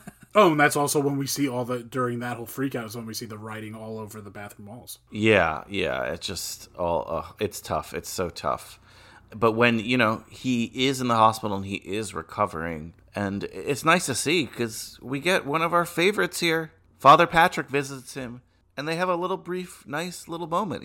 Not much is said, but I forgot the exact phrasing he says. Hopefully I'll find the clip of it. It kind of makes him feel better about the situation. It's nice to feel that, like, Father Patrick cared. Like, the nun didn't visit him, Yeah, like, as Father Patrick explains it, he didn't know the situation, Adam's specific situation. So he really, when he was at confession, couldn't give him the appropriate advice versus your generic religious kind of allegorical stories of advice.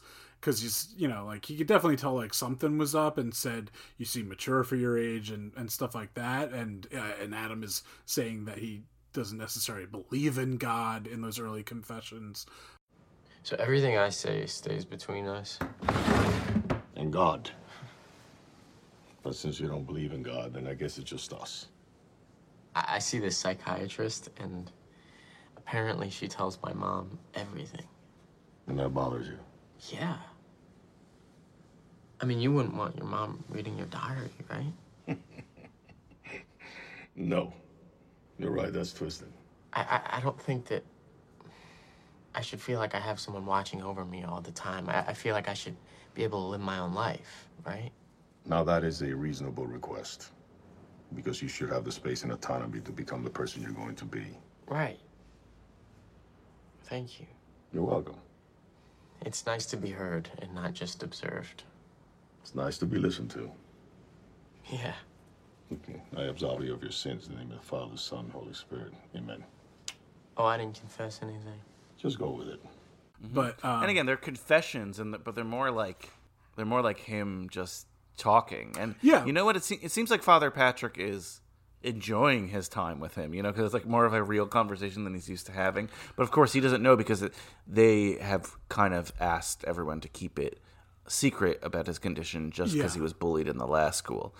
But he has a nice little moment here. Yeah, which is also what Adam says in I think his first like confession, his first conversation with Father Patrick is because he's not happy with his, I guess, the therapist that he's seeing, and so he's like, oh, it's nice to talk to somebody and to just like talk to, and I think Father Patrick says and listen to and heard by versus just a one-sided talking to a therapist. And that's so I talked to a therapist only a few times in my life. I never went steadily, but you always see the cliche of just people getting annoyed because they're taking notes, and it's not a conversation, it's an interview, and he just wants to have a conversation and be heard. Yeah, for sure. Oh, but the nice moment we really get is when his family visits him, and they kind of show that Walton Goggins' character, he didn't write a nasty email or like an email ratting him out. He actually really stood up for him, and he calls him my son, and probably the most emotional moment of the movie because it's like he's even accepted, his stepfather or whatever has even accepted his role in his life, and he'll pretty much do anything for him now. And when Adam accepts that too. Maybe it's a little corny, maybe it's a little cheesy. I got emotional. I was like, wow, you know what? This is a well-earned moment. That's what I thought, at least. No, that's exactly. Like, with the Walton Goggins, I'm just like, he's like, he really is one of my, like, favorite character actors, and just, like, and usually can play, like, over the top pretty well. And while I wasn't expecting that necessarily for this character, I'm just like, he's not, not in it a whole lot, but he really ends up being this reveal moment that ends up being kind of like this heart anchor moment of this love that he has for this kid that, he just, like, I don't know, has been in his life for maybe a few, only like 2-3 years at the most now, like at the most.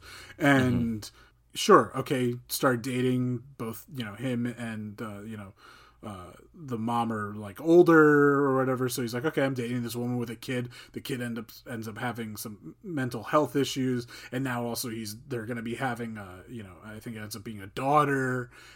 But he is just, like you said, like you read this note where when Adam was totally thinking that it was there's Paul, like, writing in and telling the principal that everything about Adam ends up that he was totally going to bat for him and just being this very supportive parent and saying like shame on you for judging him, and like, I will always be there for him, I will always defend him. And yeah, it just creates this beautiful moment that Adam, the mom leaves printed out the email and leaves it on his bed, and he reads it, and he goes downstairs and just ends up really embracing Paul, and you just see like Paul saying, I love you, buddy, I'm always here for you, and just just really a beautiful moment that I'm like, okay, yeah, like they got me. And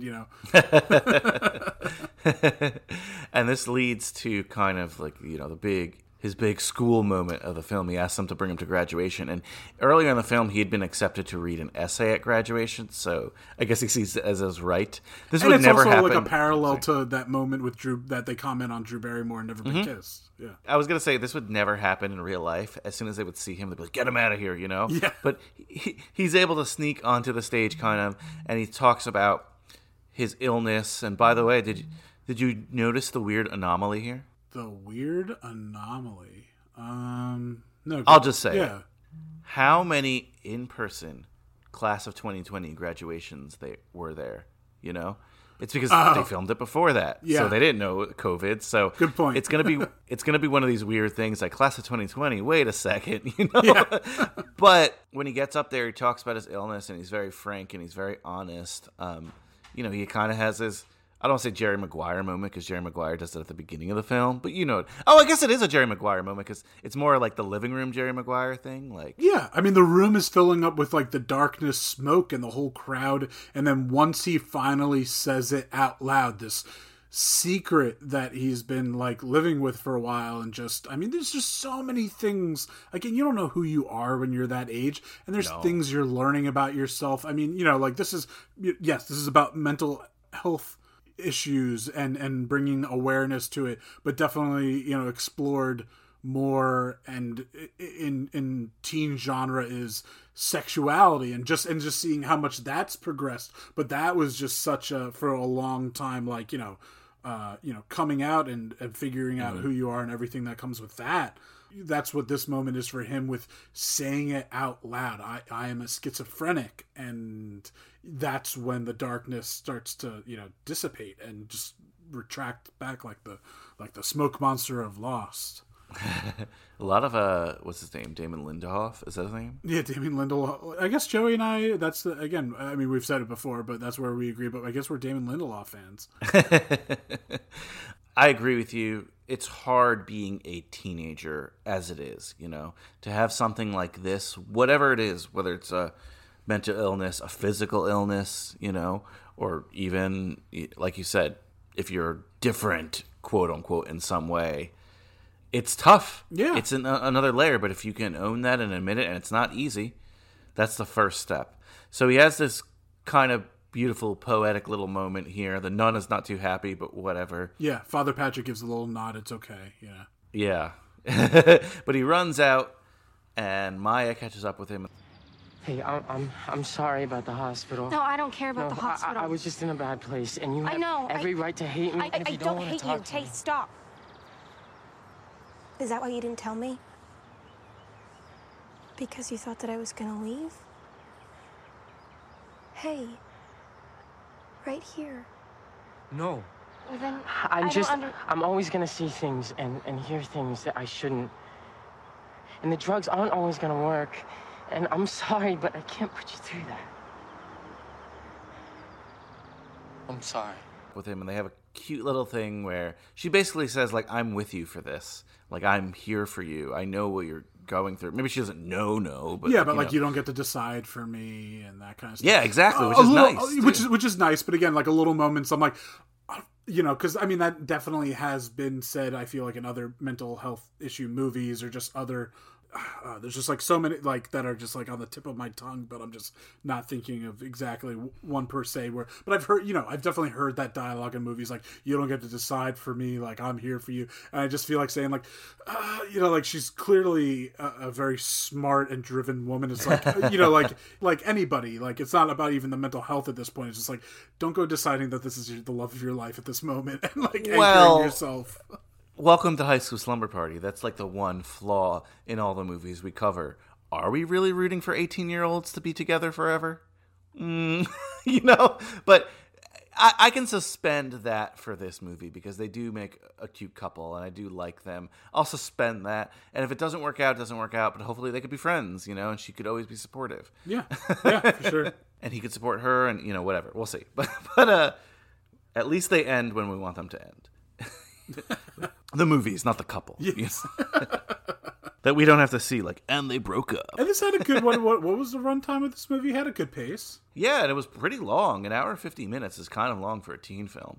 So, but you're right. I thought it had a really good pace. It had a good pace, yeah, but it was dealing with some heavy topics, so. We should acknowledge the end, though. I mean, yeah, he has a baby born, and he's a good brother or whatever, but he gets into culinary school, and it looks really fun, and he's got his own set of knives, so good for him. He must have corrected something. I'm hoping that, like, you know, the school, like, forgave him. They let him take some credits, because also, if you're the top student like that, cut the guy a little bit of slack if he has a mental illness, right? Well, it seems like it's, like, right towards the end of the year, and just as far as, like, I don't know exactly how it is with, like, culinary school, but, like, I mean, you know, this is the end of the year as far as getting, like, accepted into a college. That happens all the way back in earlier date, you know. The only thing I was thinking is that perhaps that incident, like, there's a police report filed. Oh, sure. Yeah, no, exactly. I was just even thinking, like, as far as story beat goes, I'm like, the last, like, couple of months of school are, you know, kind of, when you're a senior, not, like, I don't want to say piece of cake, BS. but, yeah. Little BS. Yeah.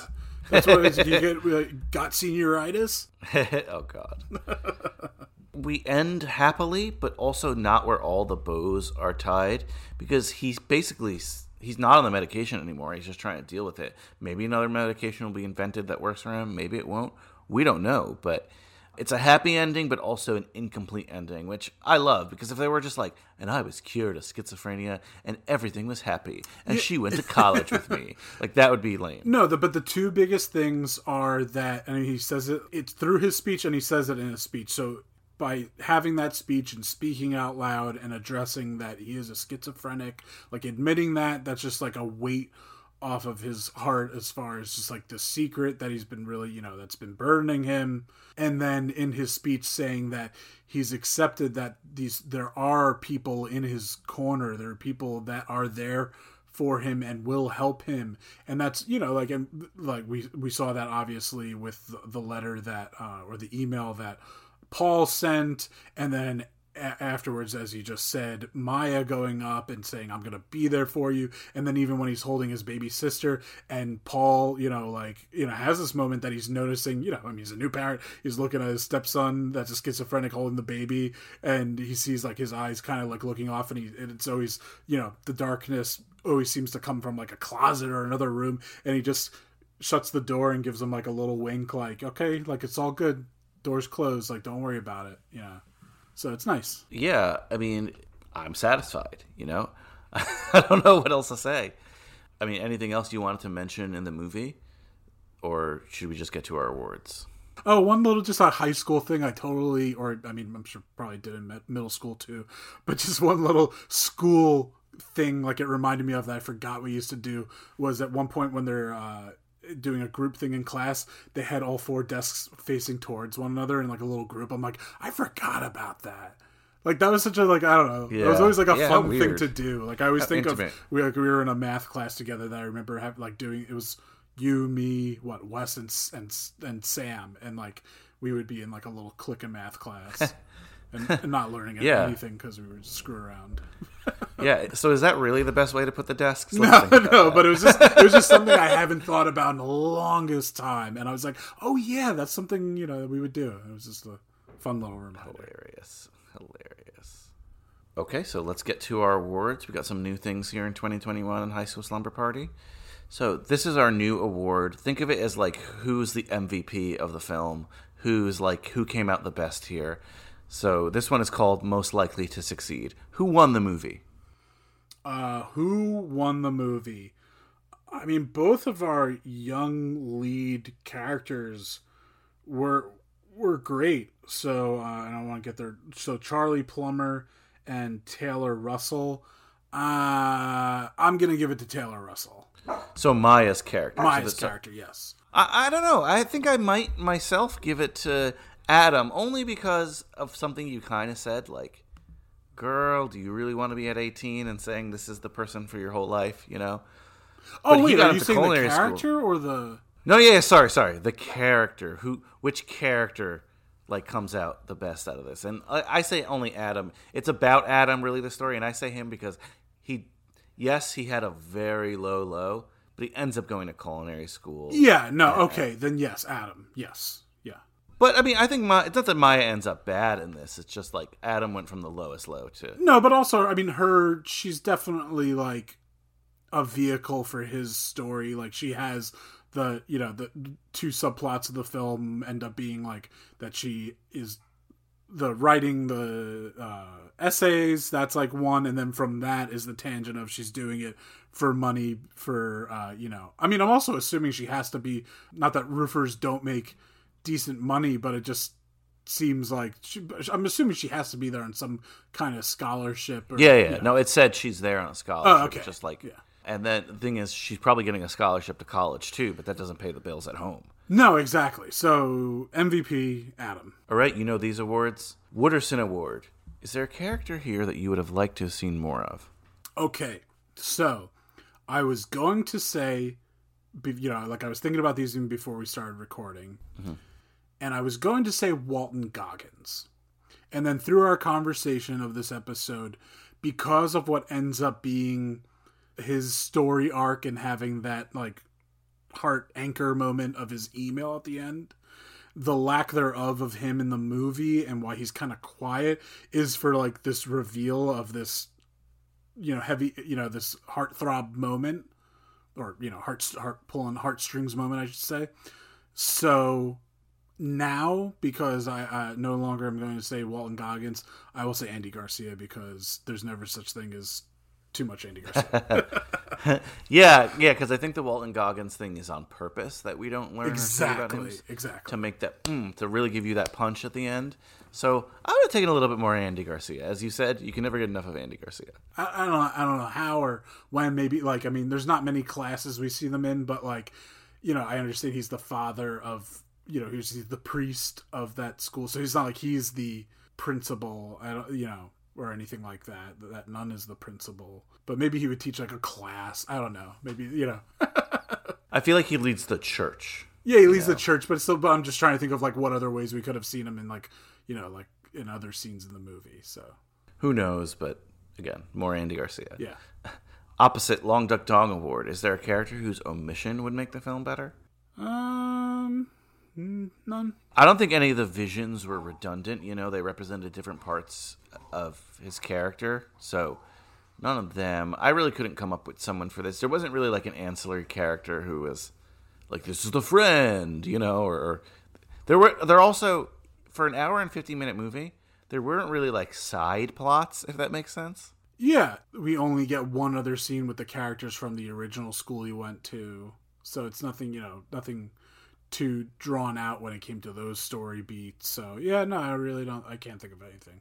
Yeah, nothing felt like too much or like come on or anything like that. So, I mean, honestly, modern movies rarely have a character you want to omit. I feel like they're just tighter, if that makes sense. Cameron Fry Award. Did anyone look too old to be a high schooler? No. You already mentioned that Taylor was like 23, 24, but I think she looked the age. Yeah. Charlie Plummer's 21. He looked like a high schooler to me. Yeah, they pulled it off. And we don't get to know a lot more high schoolers, so yeah, I think they pulled it off as well. All right. So Rotten Tomatoes, 89% from the critics. That's good. Yeah. 94% by the audience.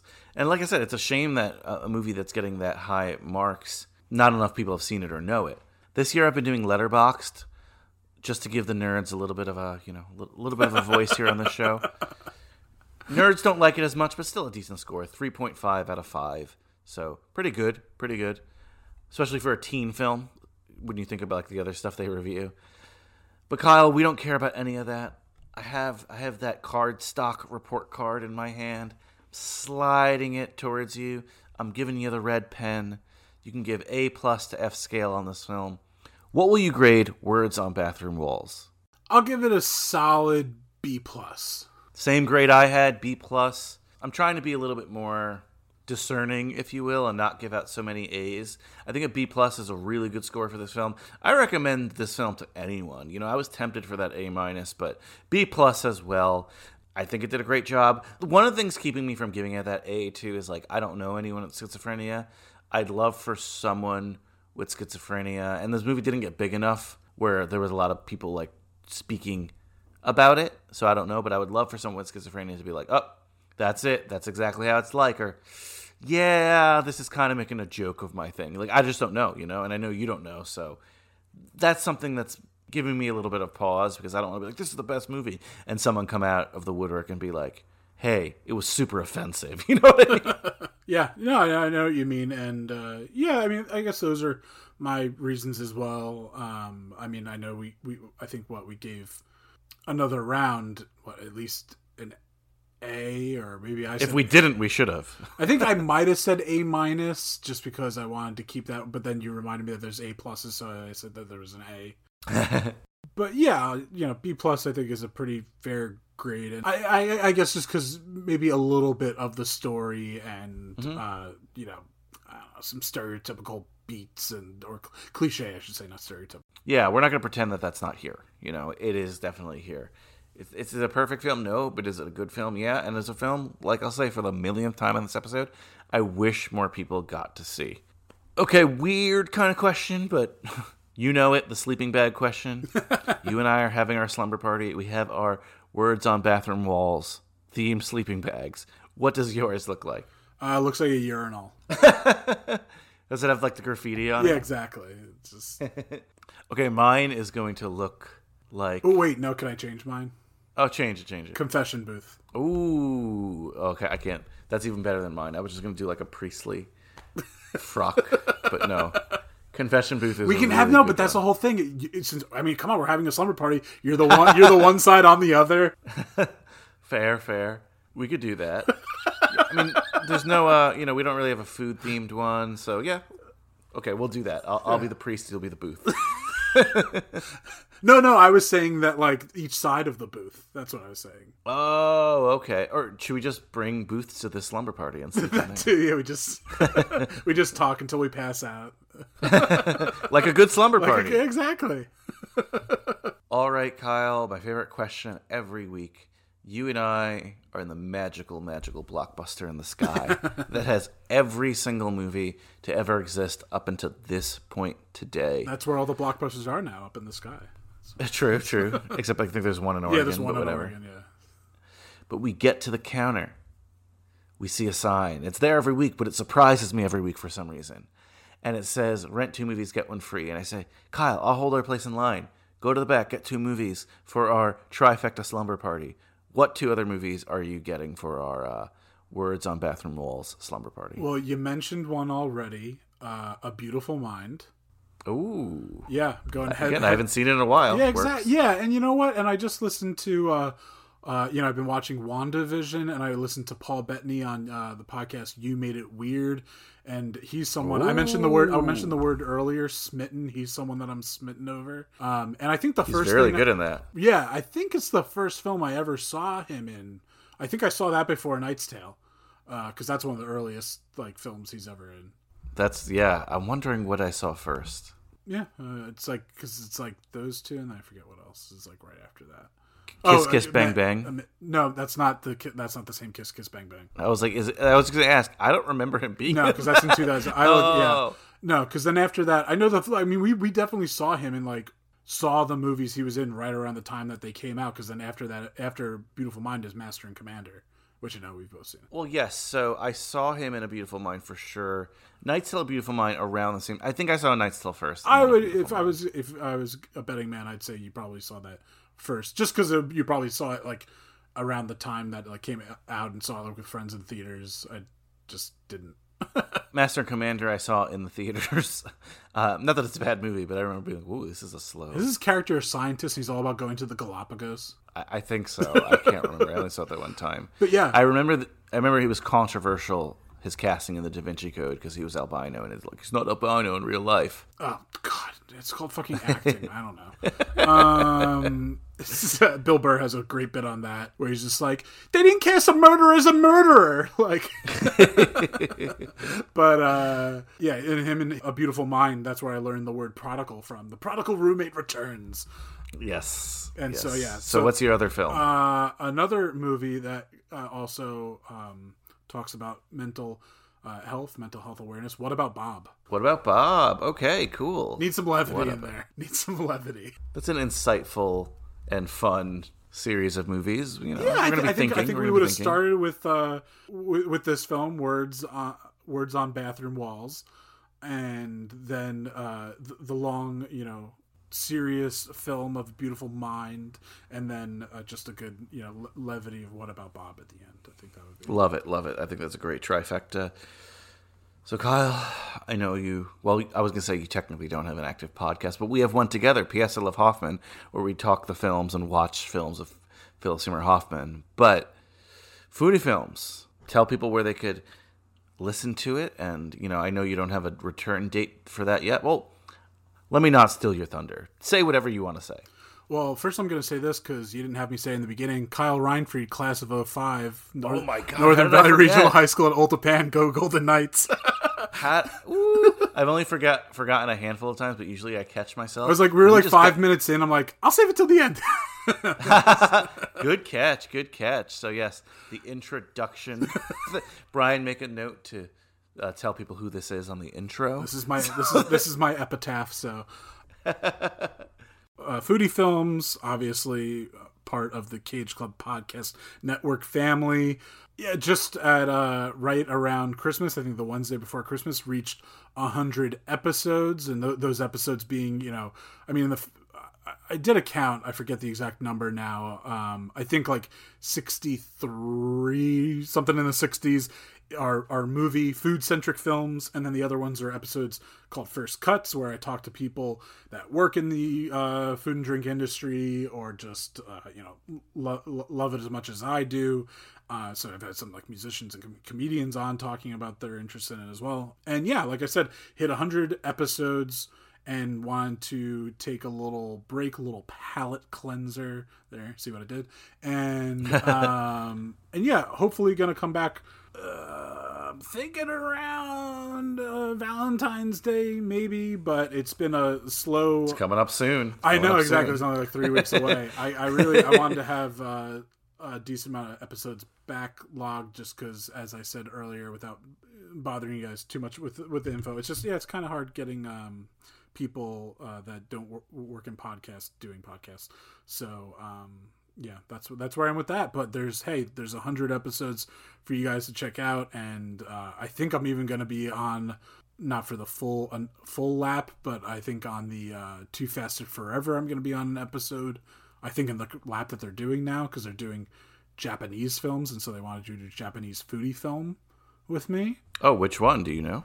Tampopo. Gotcha.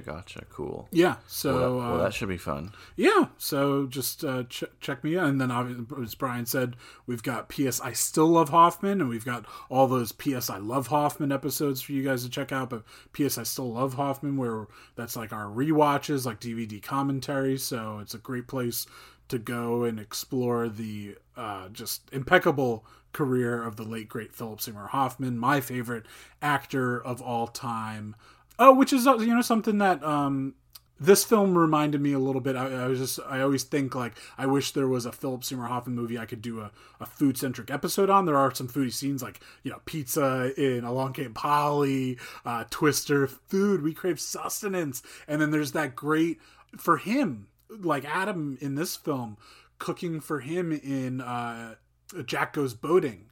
And he's someone that's dealing with mental health issues in that movie. And so there was moments in this movie and just how this is a form of, Adam can communicate in this movie. That's something that Jack wanted to do, something nice when he was becoming, I'll use the word again, it's the word of the day. Today's brought to you by the word smitten. When he's becoming smitten over Amy Ryan in that movie, Jack Goes Boating. So check that out, and then check out our episode where we talk about it and our episode where we do commentary on it. Lots of fun, I promise you that, and this was lots of fun, Kyle, especially with a serious subject. But yeah, between this and another round, you're just having me on for all these serious films. Maybe this is an intervention. Maybe this is, and then with the nuns in this, it reminded me. I told you I wanted to be in Sister Act 2, Back in the Habit. I want to be on that episode. Well, John Harden does as well, so we'll get you on for that one. Oh, we'll have to be on England time or something. Well, yes, when he returns from across England visiting his wife. And Paul Bettany. We'll get on Sister Act 2. Well, thanks again, Kyle. And, I was going to say stay uncool, but that's your thing, and that's not even this show. There's always more to cut. There's no slumber thing because I just go to an outro. So thanks, I guess. Unless you want to say something. Nope. Shame on me. I can't believe I forgot to introduce him at the beginning of the episode. I mean, I introduced him in the intro, but it wasn't the traditional introduction. My OCD was going crazy when I was editing. I'm like, no. But, it's Kyle Reinford. He's been here long enough. If this is your first episode, I apologize. Listen to other episodes to see how guests usually intro themselves, or I prompt them to do it at least. Oh, boy. Anyway, big thank you to Kyle. That was awesome. Words on Bathroom Walls. So cool talking about a new movie. Well, new-ish movie. I like talking modern films as much as I like talking nostalgia. That's for sure. Let me see. Oh, one note I want to correct. The really awesome film that's getting a lot of Oscar buzz is Never, Rarely, Sometimes, Always. I mistitled it, so I want to apologize for that. Other way, keep up the positivity this year, guys. Keep being positive. That's what I want to hear. And let's talk about your homework for next week. Mike Manzi, the most tenured high school slumber party guest ever. He's going to be back, and we're talking a film called Drill Bit Taylor. Looking for a bodyguard? I work for the hardest gangsters in the world. Kilolo, Shinobi. Hell, I still work for Tupac even though he dead. I am Israeli military secret service. Oh, damn! I'll go beat their ass right here, right now. Look no further. I'm Drill Bit Taylor. As a bodyguard, I've protected 3 vice presidents, Bobby Brown and Sylvester Stallone. Not quite as tough as he looks. Who do you guys need protection from? Just a high school bully. Boom, boom, help me! Bang, bang, bang. You know what this is? It's a wing, and you're under it. All 3 of you, right there. This is very disturbing. Using my expertise at stealthy and covert ops, I'll infiltrate the school. Oh! Teacher's lounge. It's right over there. What do you teach? English. My native tongue. Now, it isn't all Oriental martial arts. Sometimes you give a little Mexican judo, as in you don't know who you're messing with, Holmes. We need to learn how to take a punch. Let me go first. 10 being the hardest. How hard do you want? 5, in the back. I get a kick out of these kids. You're really getting into this whole teacher thing here, huh? As long as you got a coffee cup in your hand, nobody says anything. Oh, hello, fellow teacher. This spring, Run. stop hassling these kids. Oh, that doesn't work at all. Everyone's sick of your garbage. It's gonna end now. From the guys that brought you Knocked Up and Superbad. Morning sunshine. Since when did you start sleeping naked? I don't like elastic squeezing on my... That guy's my teacher. Owen Wilson. I really like it here. You're doing a great job. Hey, Scram, crotch blocker. I've never met anyone as great as you. I'm really just always attracted to just such dirtbag guys. Some bum, just some lying pig. Stop it. You're starting to rant a little bit. Drill Bit Taylor. Remember what Drill Bit taught us? Mind over pain.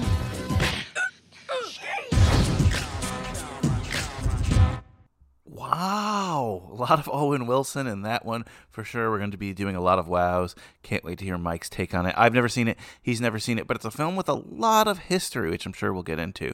One, believe it or not, it's based on a John Hughes story or a script. I'll do a deep dive and see what that's all about. But it's actually directed by Stephen Brill, who's an actor, director. But for me, and I think this podcast, even this episode, because we talked about it a little, he's the original creator of The Mighty Ducks. He wrote the first film.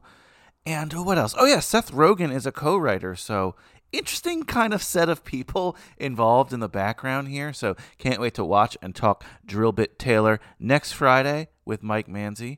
Really, really can't wait for that. One more thing I want to remind you guys to do. Well, it's to remember that life moves pretty fast. And if you don't stop to look around once in a while, you could miss it. Let me leave you with another song, another Chainsmokers song, off the soundtrack for Words on Bathroom Walls. It is called, appropriately, If Walls Could Talk.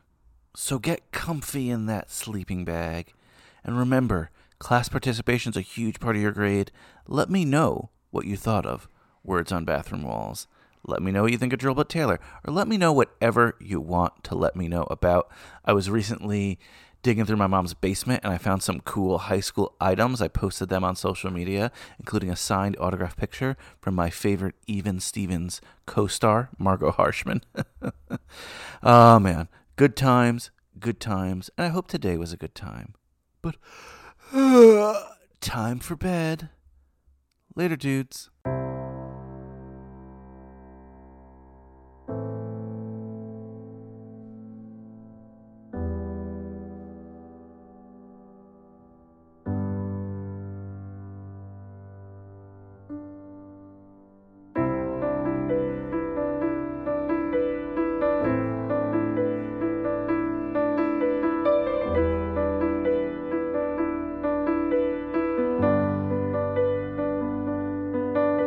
You probably think you're going to heaven, even though you put me through hell. You're preaching like you're some kind of reverend. I wish you'd turn the light on yourself. You thought that if you wrecked my car, those flames would mend your broken heart. I know you say it's all my fault, but darling, if these walls could talk, they'd say that you should put down your weapons before you go and start up a war. There's no point in getting upset here. You can't tell what you're fighting for. I know you're telling all your friends those things I wish I never said. I know you won't pick up my calls, but darling, if these walls could talk.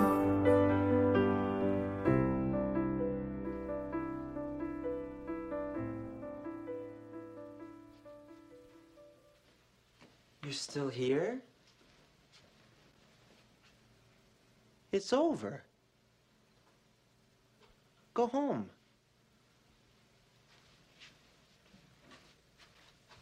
Go.